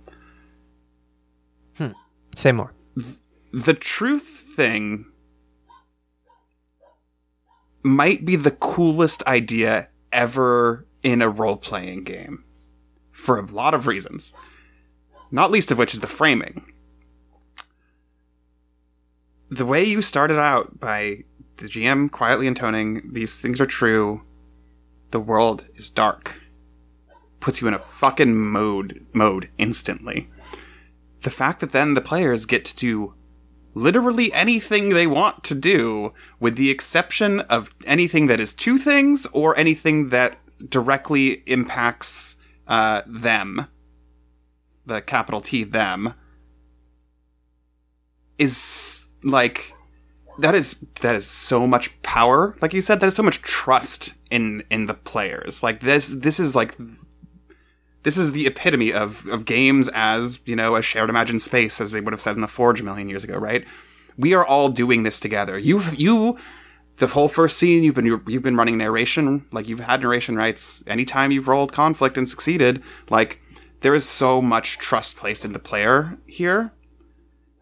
But the imagination that the game has of what this means is people going around a table and saying, like, oh, we got to the place we were looking for. Oh, there's lights on there. Oh, there's some guns in there. Oh, there's something spooky in there too.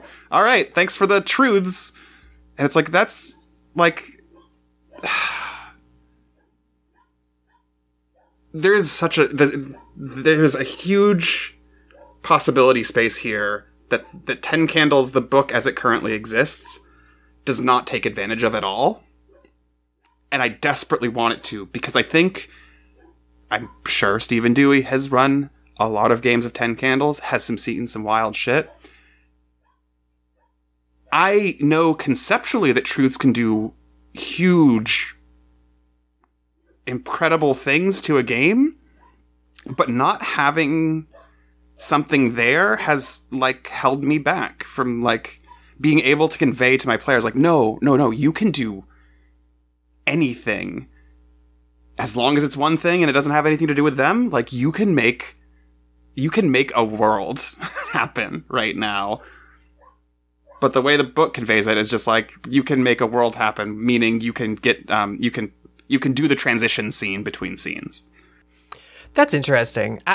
I actually really like this actual play section.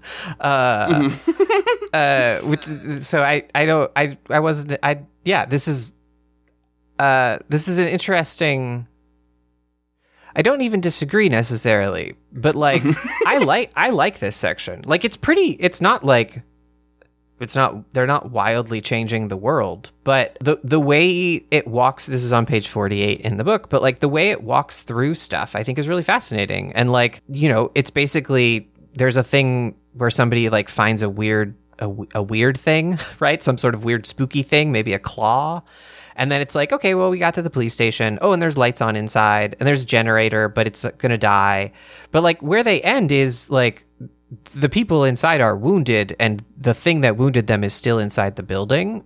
And so like, I actually like this as a more mundane example of like, how do we get from one scene to the next, right? Which is, I think, a big open question for me in this game, especially because of stuff we're going to talk about, which is like, Stephen Dewey is very insistent that you should not be prepping for this game, right? So yes, I actually found this example like really helpful, because my big question about truths was literally like, it's like the opposite valence of what you're saying in some ways, right? Which is like, my thing was like, well, I could absolutely imagine like you make a grand pronouncement about the world and that's cool. But like, I was also just thinking, but how do you use this to get from one scene to the next? Like, yeah, which is interesting.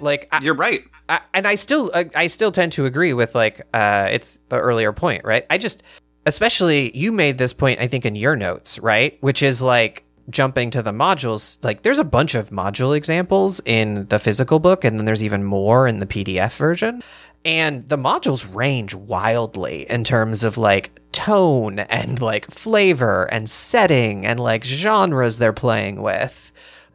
And like to the point where there's like one that's like a, you know, just like a teen slasher flick one. But then there's also like, you must find the 10 candles and return them to the god before the world ends or whatever. Yes, like, yeah. And so it's just you know, echoing what you've said already. But like, I liked this one, but I also agree. Like, I would have loved to see different ways that these things could play out, because I think it would be really helpful.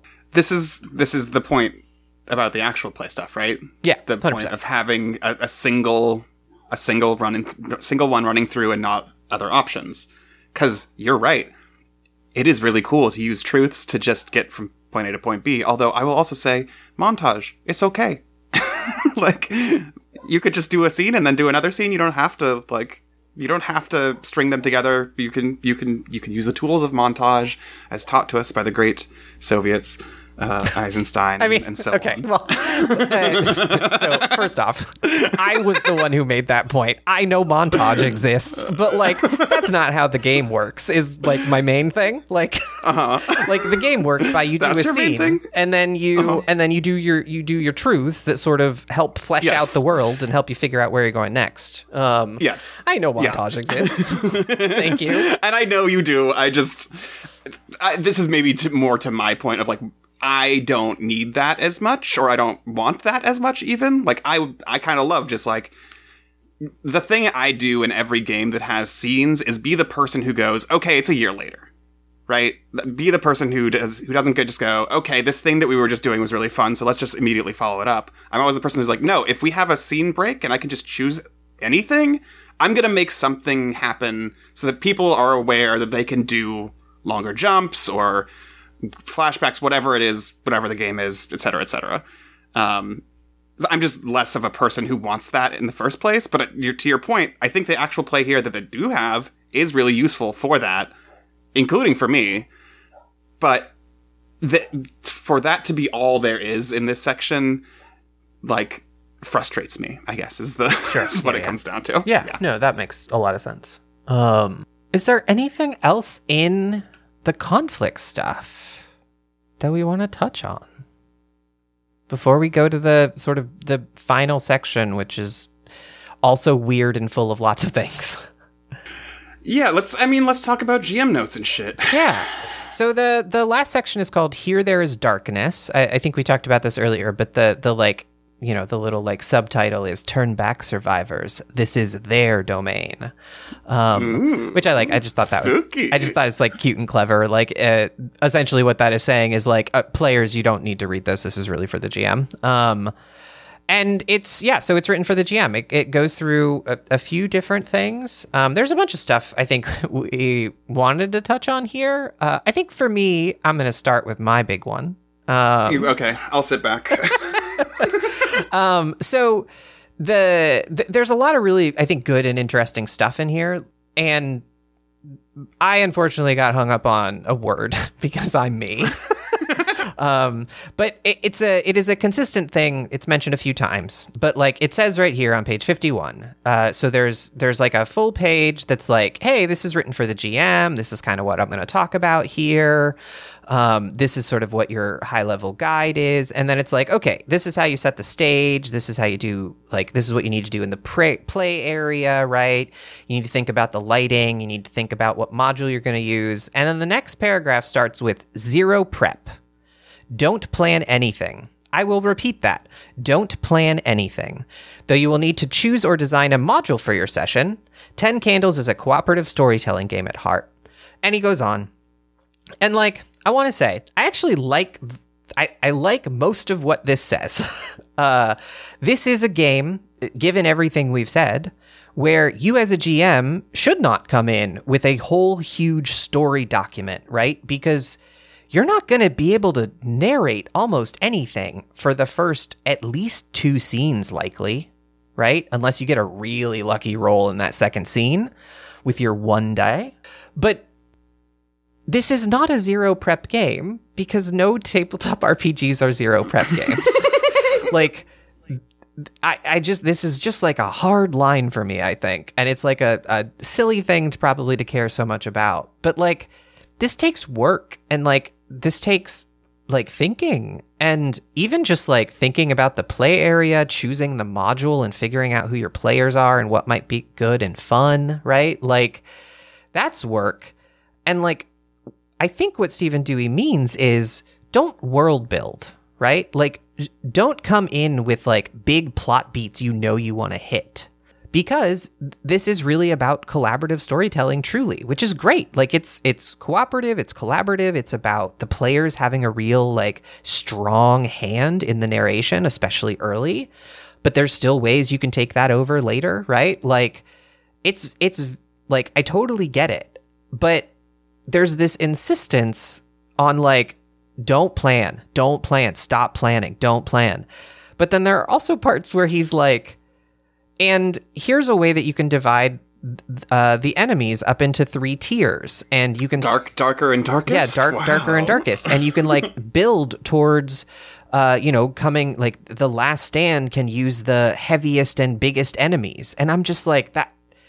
That's prep, bud. Like, like that's work you got to do, and like maybe for some people that's super super fast, right? But I've just even been thinking, like, as I was looking through modules, right? I was looking at some of the areas of note.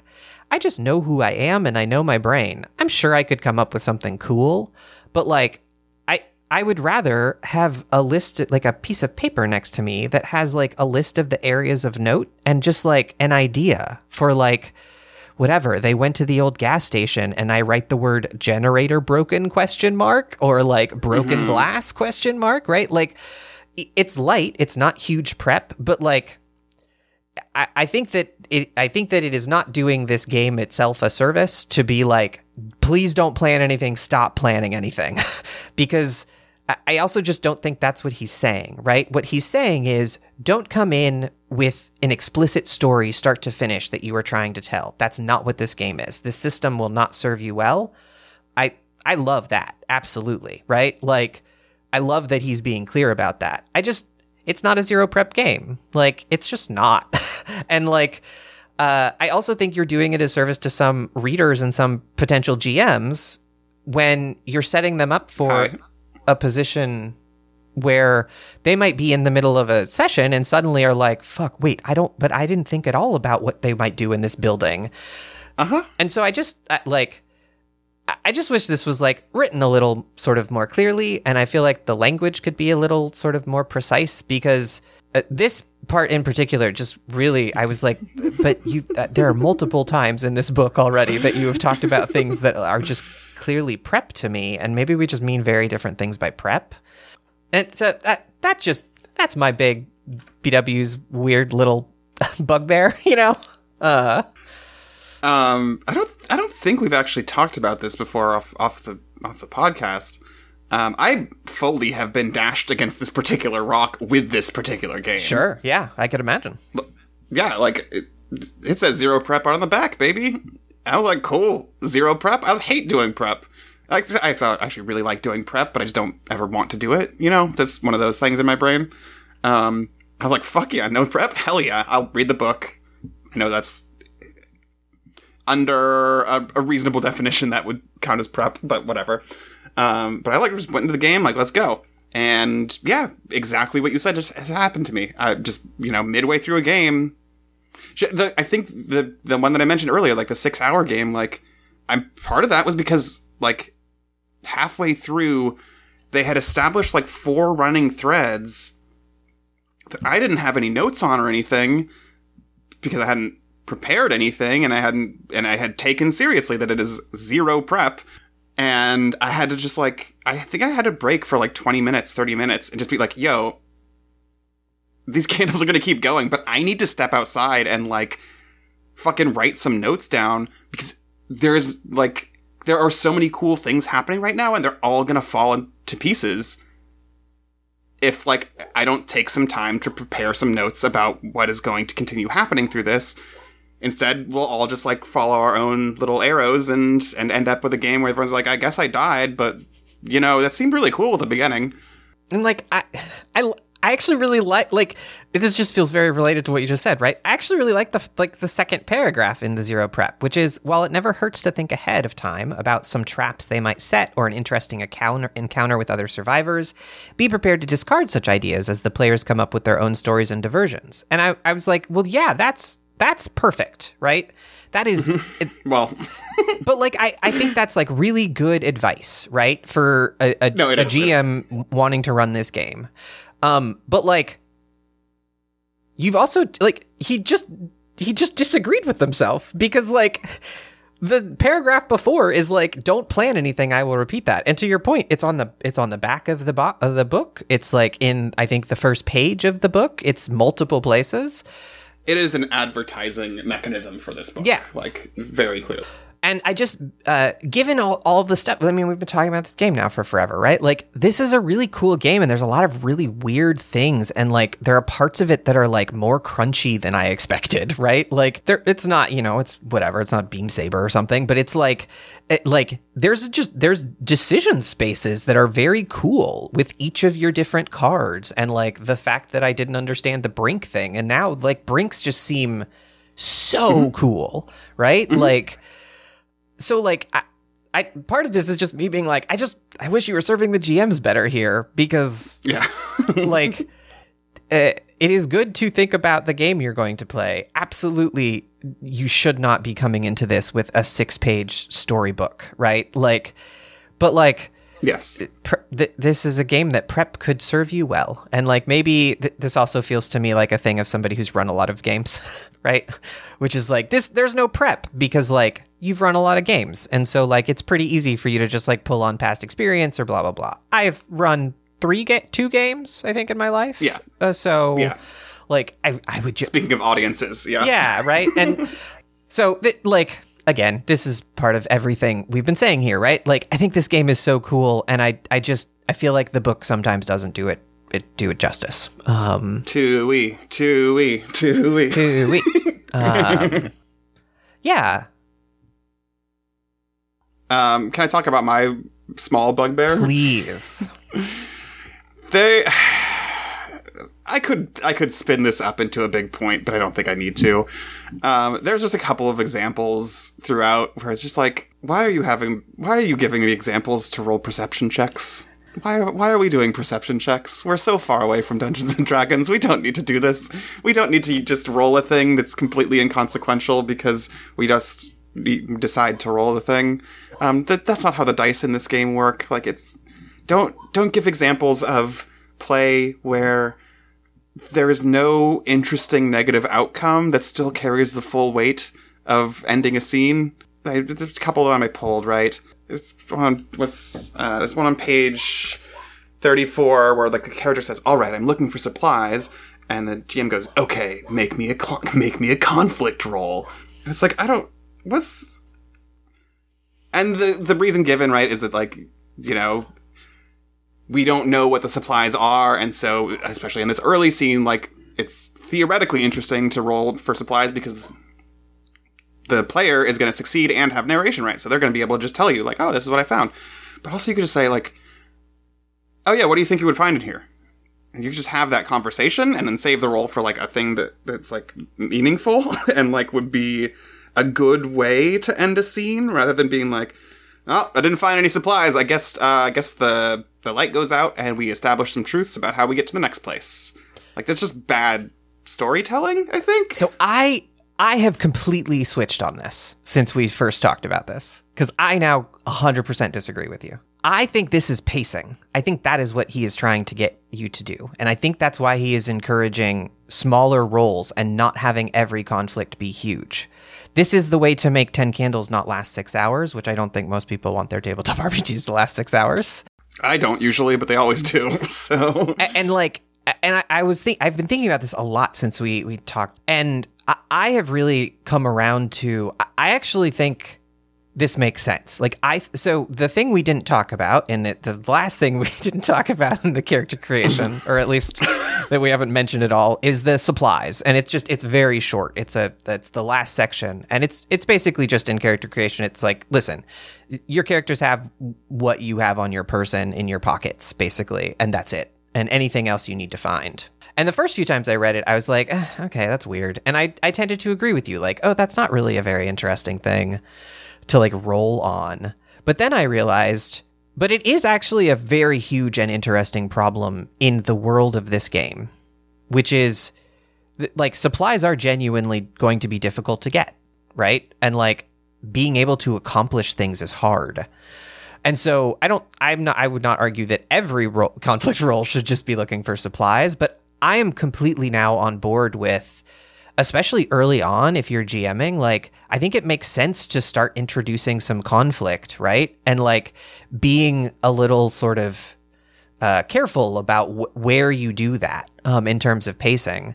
Because the thing I will actually completely disagree on is like, I don't think that that's bad storytelling, because like survival horror as a genre is essentially, it is a supply roll over and over again. But that's the thing, is I don't think all of that is bad storytelling. I don't agree with that either. I just saw the opening and wanted to take it. But I don't think that that's bad storytelling. I think it could be bad storytelling. And I think, to me, what this is more is more evidence that, like, I just think more actual play examples would be really helpful. Because, like, the more I thought about this, the more I was like, you could have that conversation, like you said, and be like, well, let's figure out what kind of supplies make sense here, etc. But especially early on, like, the downside of ending a scene isn't actually that big of a downside if you're the GM, right? Because, like, you're getting some narrative power, thankfully. But it also then, you know, can help introduce, like, here's a conflict and here's a loss, but it's an early loss, so it's maybe not as scary, right? We're not getting so close to death. I get the complaint, but I also, I actually kind of get it in this game, I think. Like, I think you're wrong. I think maybe like an extra paragraph that was like, think about when to do this, right? What kind of conflicts rolls as supply things versus whatever at what point in the game could be helpful. But I'm happy being wrong because I know I'm right. It's, you know, whatever. Not to just return again and against my thesis as I literally enunciated that I would be doing. But like, this is again... This game can be fun as an action-adventure game. I have done it. I've played that game. It's fun. This game is way more interesting than that game. And the fact that that game is the game that gets pushed through, like, at every opportunity that is outside of just, like, the plain text, as we were saying earlier, like, frustrates the fuck out of me. So I guess I want to hear more about, like... this is very interesting to me because what you have narrated is that your game... was mostly a lot of silliness. Well, that some of them.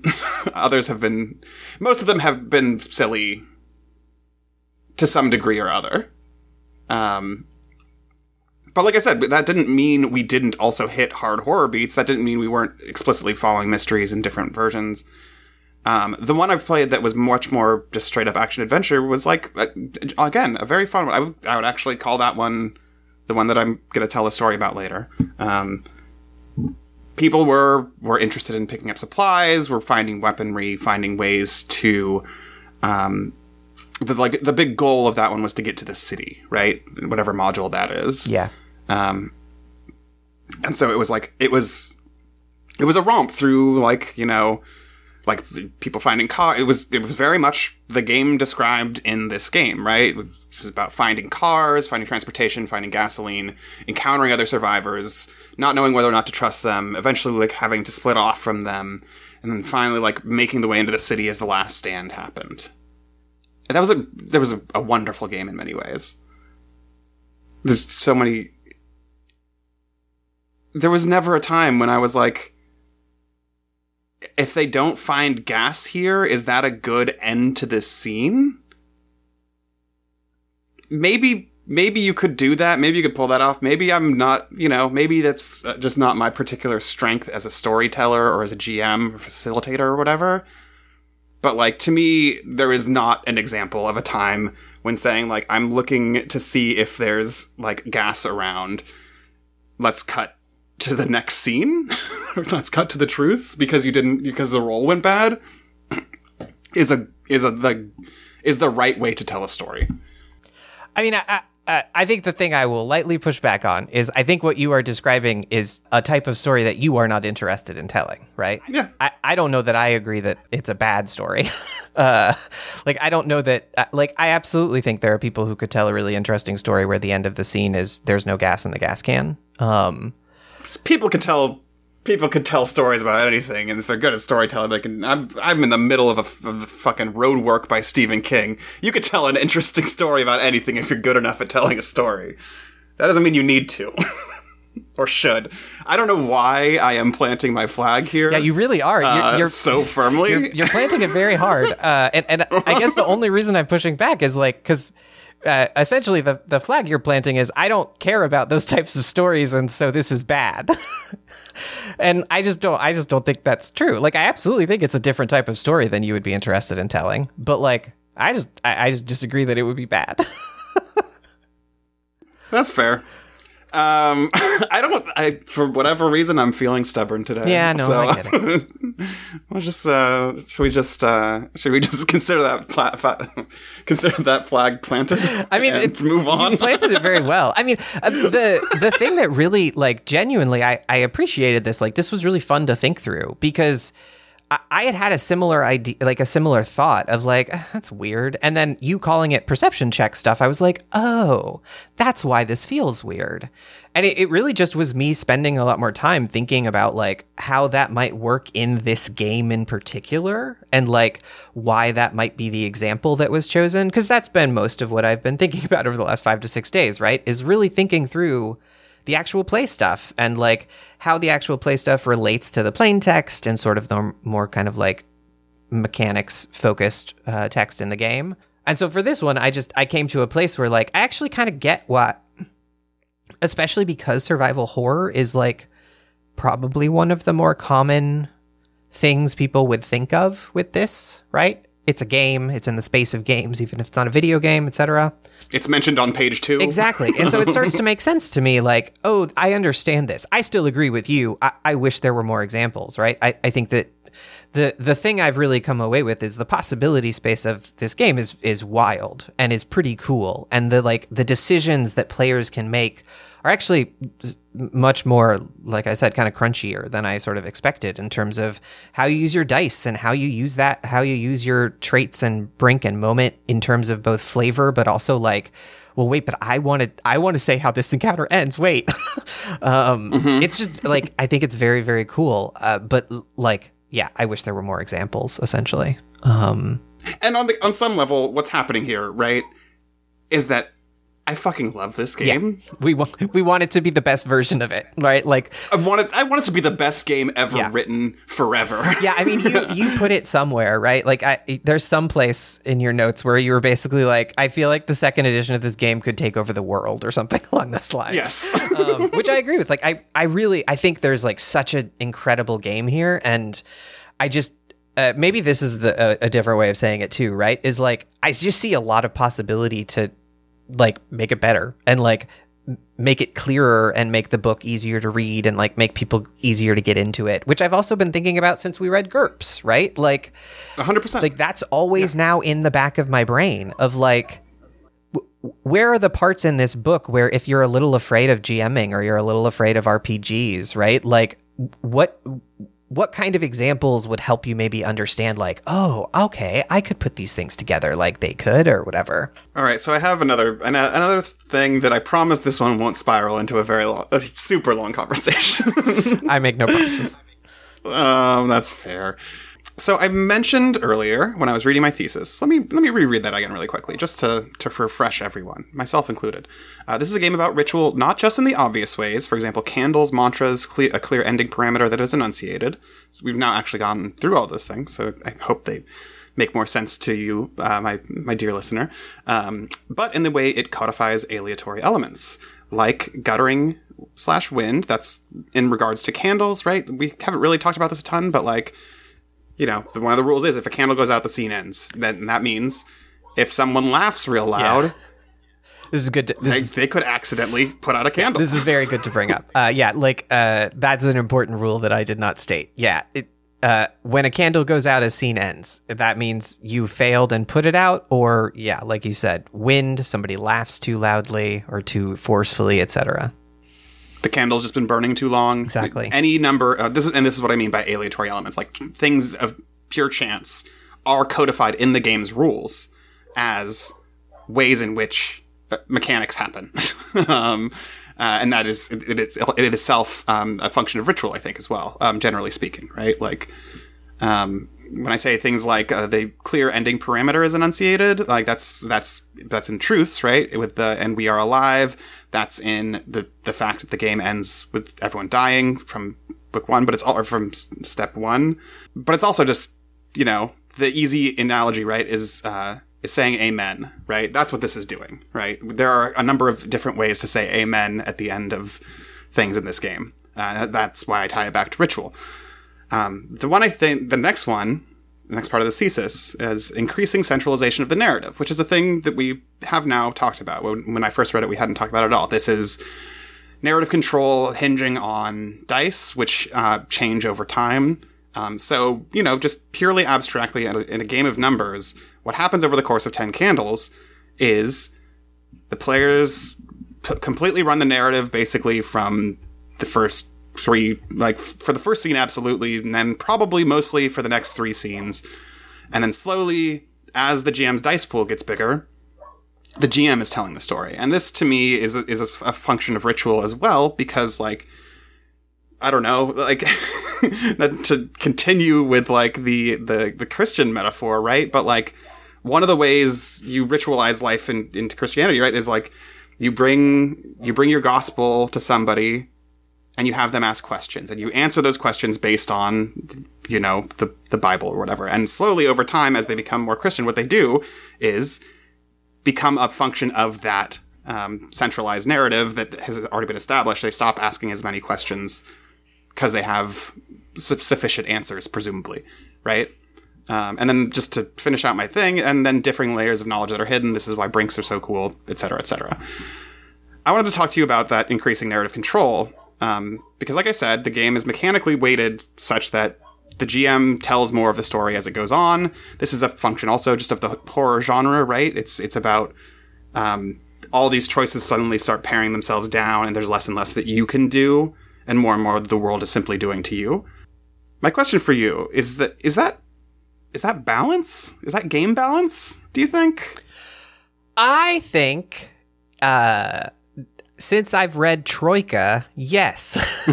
And more specifically, since I read Troika and then we talked about it on this podcast, right? Like, this was a thing that I said a lot in that Troika thing of, like, this game isn't balanced, I think is how I probably started on my notes. But, like, Troika is very specifically balanced, right? And I think that's very true here too, right? I think it's very intentional and it's very clever. And yeah, I would say it's like, it is absolutely sort of, it is a balance in terms of, like, how conflict is balanced, but it's more like how narrative is balanced, right? Yes.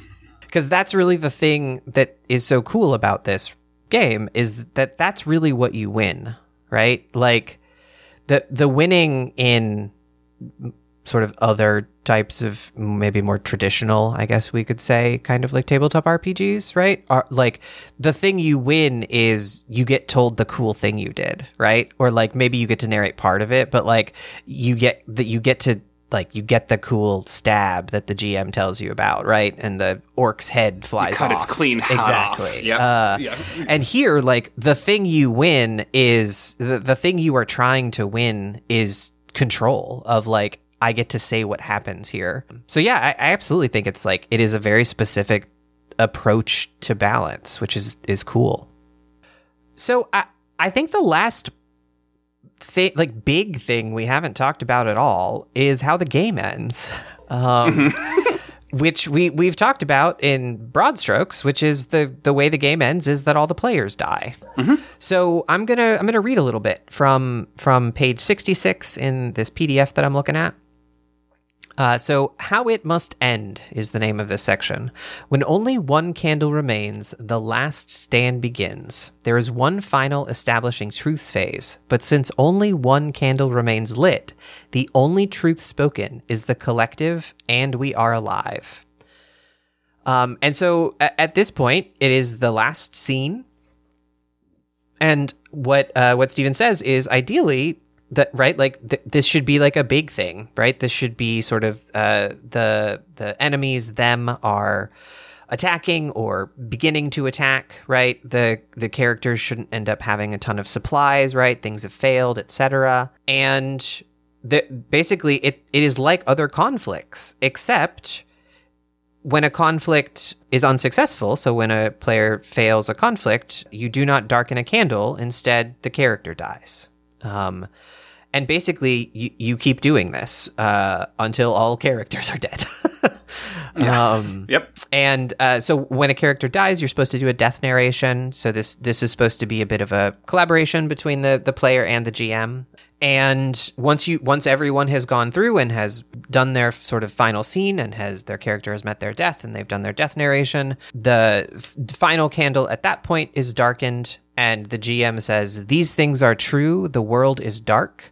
And then there is no response from the players. And instead, there is the thing I mentioned earlier that we hadn't talked about yet, which are these final message recordings, which is the other part of character creation. So during character creation, it's like the second to last step or something. You basically use a voice recorder either on your phone or wherever, and each player records sort of a very short final message. And so you do that at the beginning of the game, and then at the end of the game, the final thing that happens is all of your characters are dead. You have put out the final candle, and the GM says, "These things are true. The world is dark." There is no response, and then the final message recording gets played, and that is the end of the game. So that's The Last Stand. It's a very smart way to insist on the thing that this game has been insisting on since literally page 2 or whatever, right? That you're all going to die. Here's mechanically how we achieve that. There's a little thing, right? Like we don't have to get into it because we're both annoyed by it, but like there's only one other way to die in this game, and it's written as purely player choice. So you can die prior to that, but you're almost certainly not going to, is the way that this game is structured. And just to be, as clear as possible, right? This is the last scene, this is the last candle. That means the player's dice pool is 1. Yeah, 2 at most if somebody has a hope die, right? Yes, if you have a hope die and you haven't failed on a brink roll. But yeah, generally speaking, you are rolling 1, maybe 2 dice against the GM's 9. Yeah. So. Yes. Remember that thing I mentioned earlier? The story I wanted to tell? I do, yes. This all takes place in The Last Stand. This is the game I was mentioning that was, the point or the goal was to get to the city. Much more action-oriented crowd. Some goofs. One in particular was that... actually, sidebar that I just remembered out of nowhere. This is actually... this is part of the weekend that I had with my housemates when I lived in San Francisco.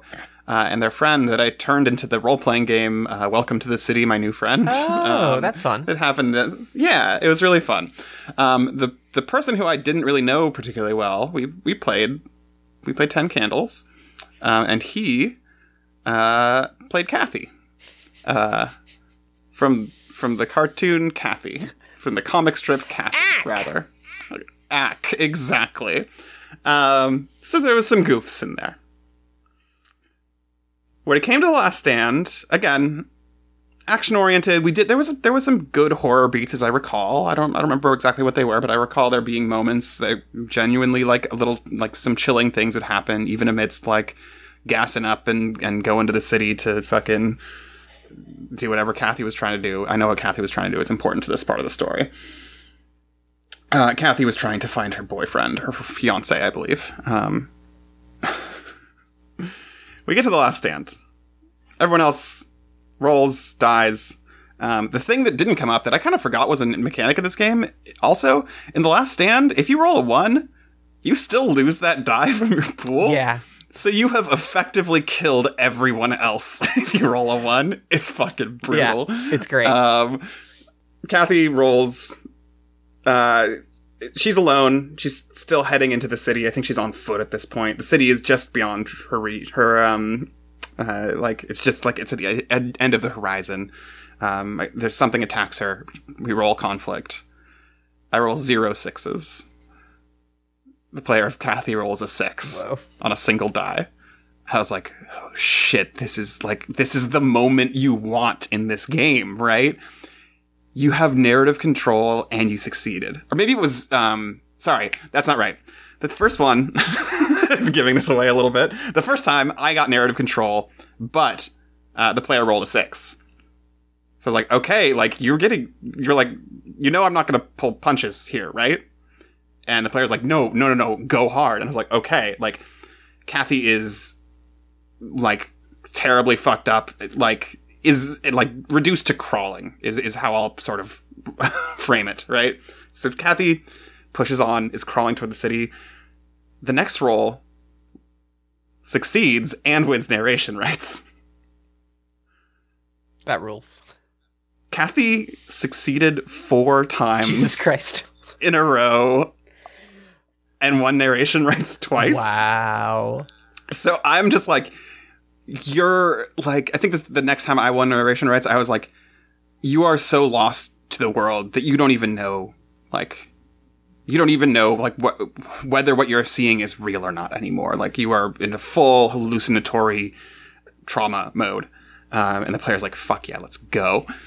And so when we got to the death scene, when the player of Kathy finally failed after 5 fucking rolls, the player, even in this instance, basically alone, unless you're darkening a candle, gets, like you said, gets their death narration. They get to sort of tell you what happens.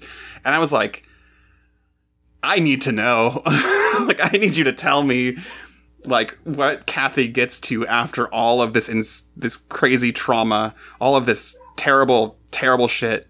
Like, how does she go? And he was just like, oh, she's, not to make a pun, but like, she's in heaven.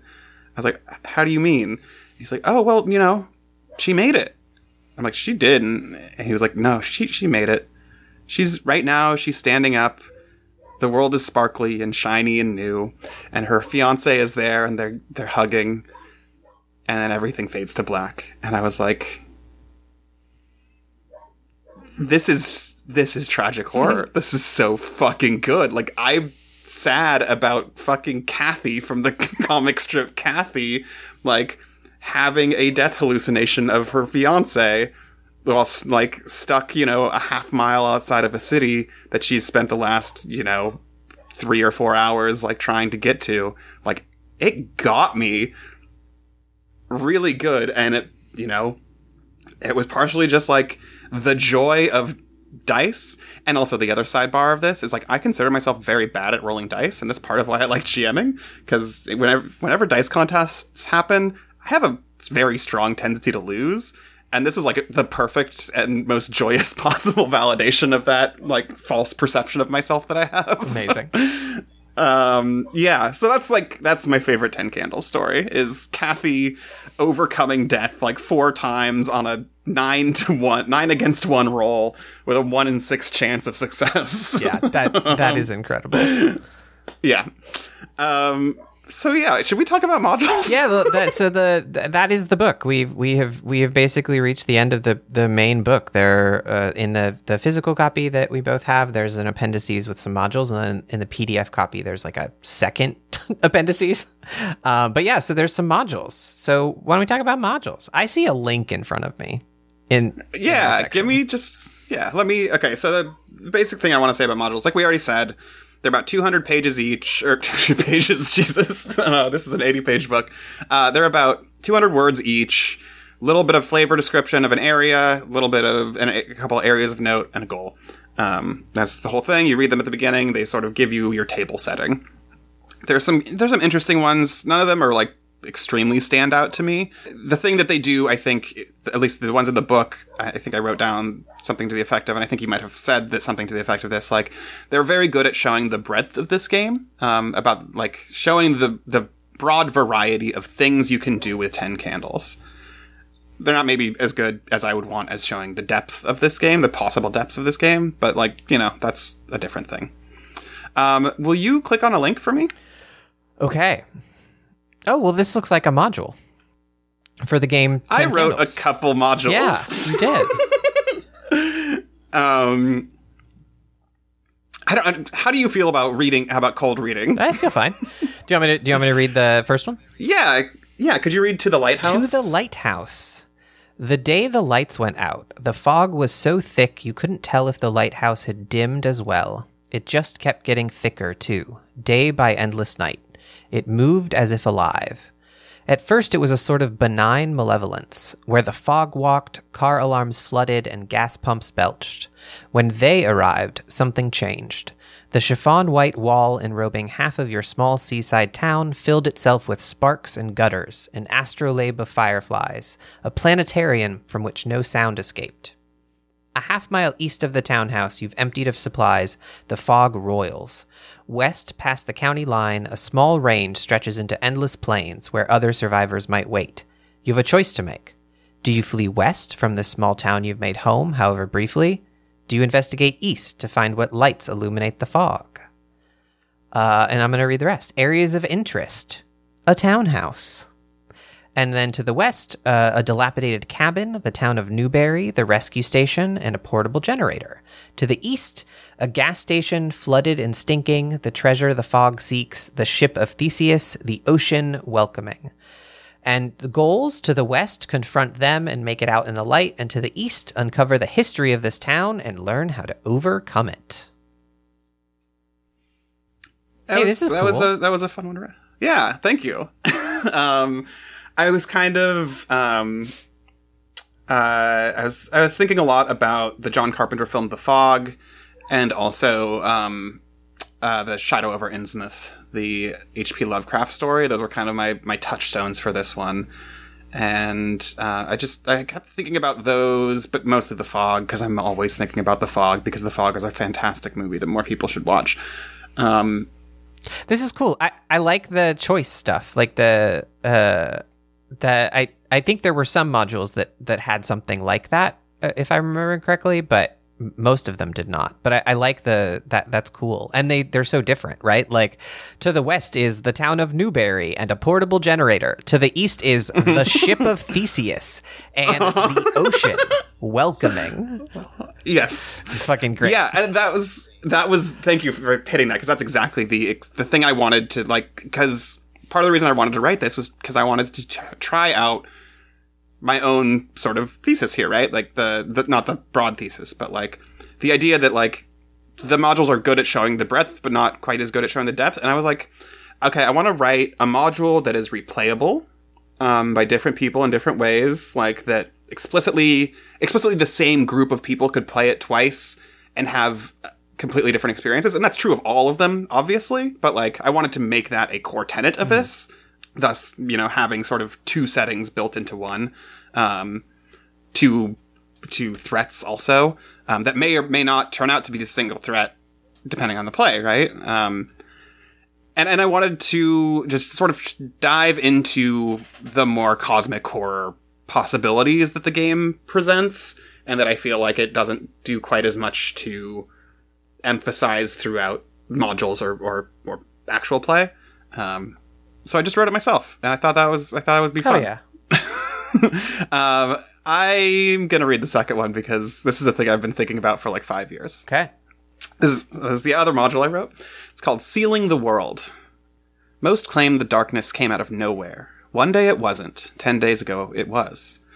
Some shouted from the rooftops. Some shouted that it was only the long foreseeable conclusion of the slow death we had been living for years, of the observable erosion of the life being of our world, of friendship. Shouting was very unfriendly of them, and so they were dealt with, by the darkness made form, officially. The people of this world now travel in threes, hoping that the dying embers of friendship will glow just bright enough to keep them at bay, because the darkness, whether it skitters or hulks, is real, and it wants you to join it. You three, though, you just got here. Your assignment is simple. Find the door out of this world, shut it, and swallow the key. Maybe the real heroes will show up one day and bring back the light of friendship. That's not for you. Areas of note. An island beach reached by rowboat. An overrun city where vendors still vend. The scene of a curious trial. And a legally distinct version of the castle from Beauty and the Beast. Goal, this boat runs on happy faces. I'm not going to do a Donald Duck voice. This is Kingdom Hearts. I did it, Kingdom Hearts. Oh my god. Okay. That makes a lot of sense why I was just completely and totally confused and baffled by all of this. Okay. I was like, this boat runs on happy faces is clearly a reference to a thing. I just do not know what it is. And it's the fucking Kingdom Hearts, of course. Okay. I'm very happy for you. Congratulations. I think that the part that's not a joke is I think there is genuinely something that you could do to bring like some of the Kingdom Hearts affect into 10 Candles and have a really good time with it. This isn't it. But like there's something there, and I've been sort of trying to unlock it for a long time, and I just haven't played 10 Candles in a while. I mean, there's some banger lines in here for sure. Thank you. I think Kingdom Hearts is real silly, so that part doesn't really do much for me. But the other thing is, I realized I don't think I've talked about Kingdom Hearts once on this podcast. That's a fucking a triumph. You're right. I agree. Yeah, I agree. Yeah, no, I'm doing the Lord's work. You're right.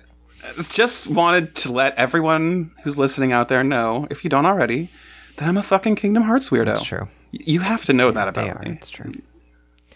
Thankfully, I'm not a weirdo about anything. Do you want to? Should we announce the next one? Yeah, I mean, I guess it's just anything else we want to do about 10 Candles, like any summary thoughts. I mean, we think this is cool. We wish the book was a little different, but we really like the game. Is I guess my summary. 100%. Yeah. Give me an index, please. Yeah, but like genuinely, I mean, we've said it about other things, but like really and truly, I think 10 Candles is a very specific game, right? So like, you have to be in a place where you are wanting to tell a very sad and tragic story, right? And it could be fun, but like again, everyone dies at the end. But I think there's a lot to like think about, and there's a lot of fun to have if you play. I think it's really very impressive. I'm actually doing this has made me super excited for the Kickstarter one I backed, Gather Children of the Evertree. Yeah, I'd like to look at some of Dewey's other games. I've never even like read a summary. Yeah, and I've heard good things about To Serve Her Wintry Hunger, and like I said, I skimmed it at some point, but anyway, yeah. So what are we doing next? Yeah, I know I told you a while ago that I had all the rest of our things picked out. I ended up pivoting on this one. Oh my gosh. I did have it picked out. I just realized it wouldn't be a very good conversation. And I'm not going to tell you what it is, because it still might be a bad conversation that we do have. Look forward to that, listeners.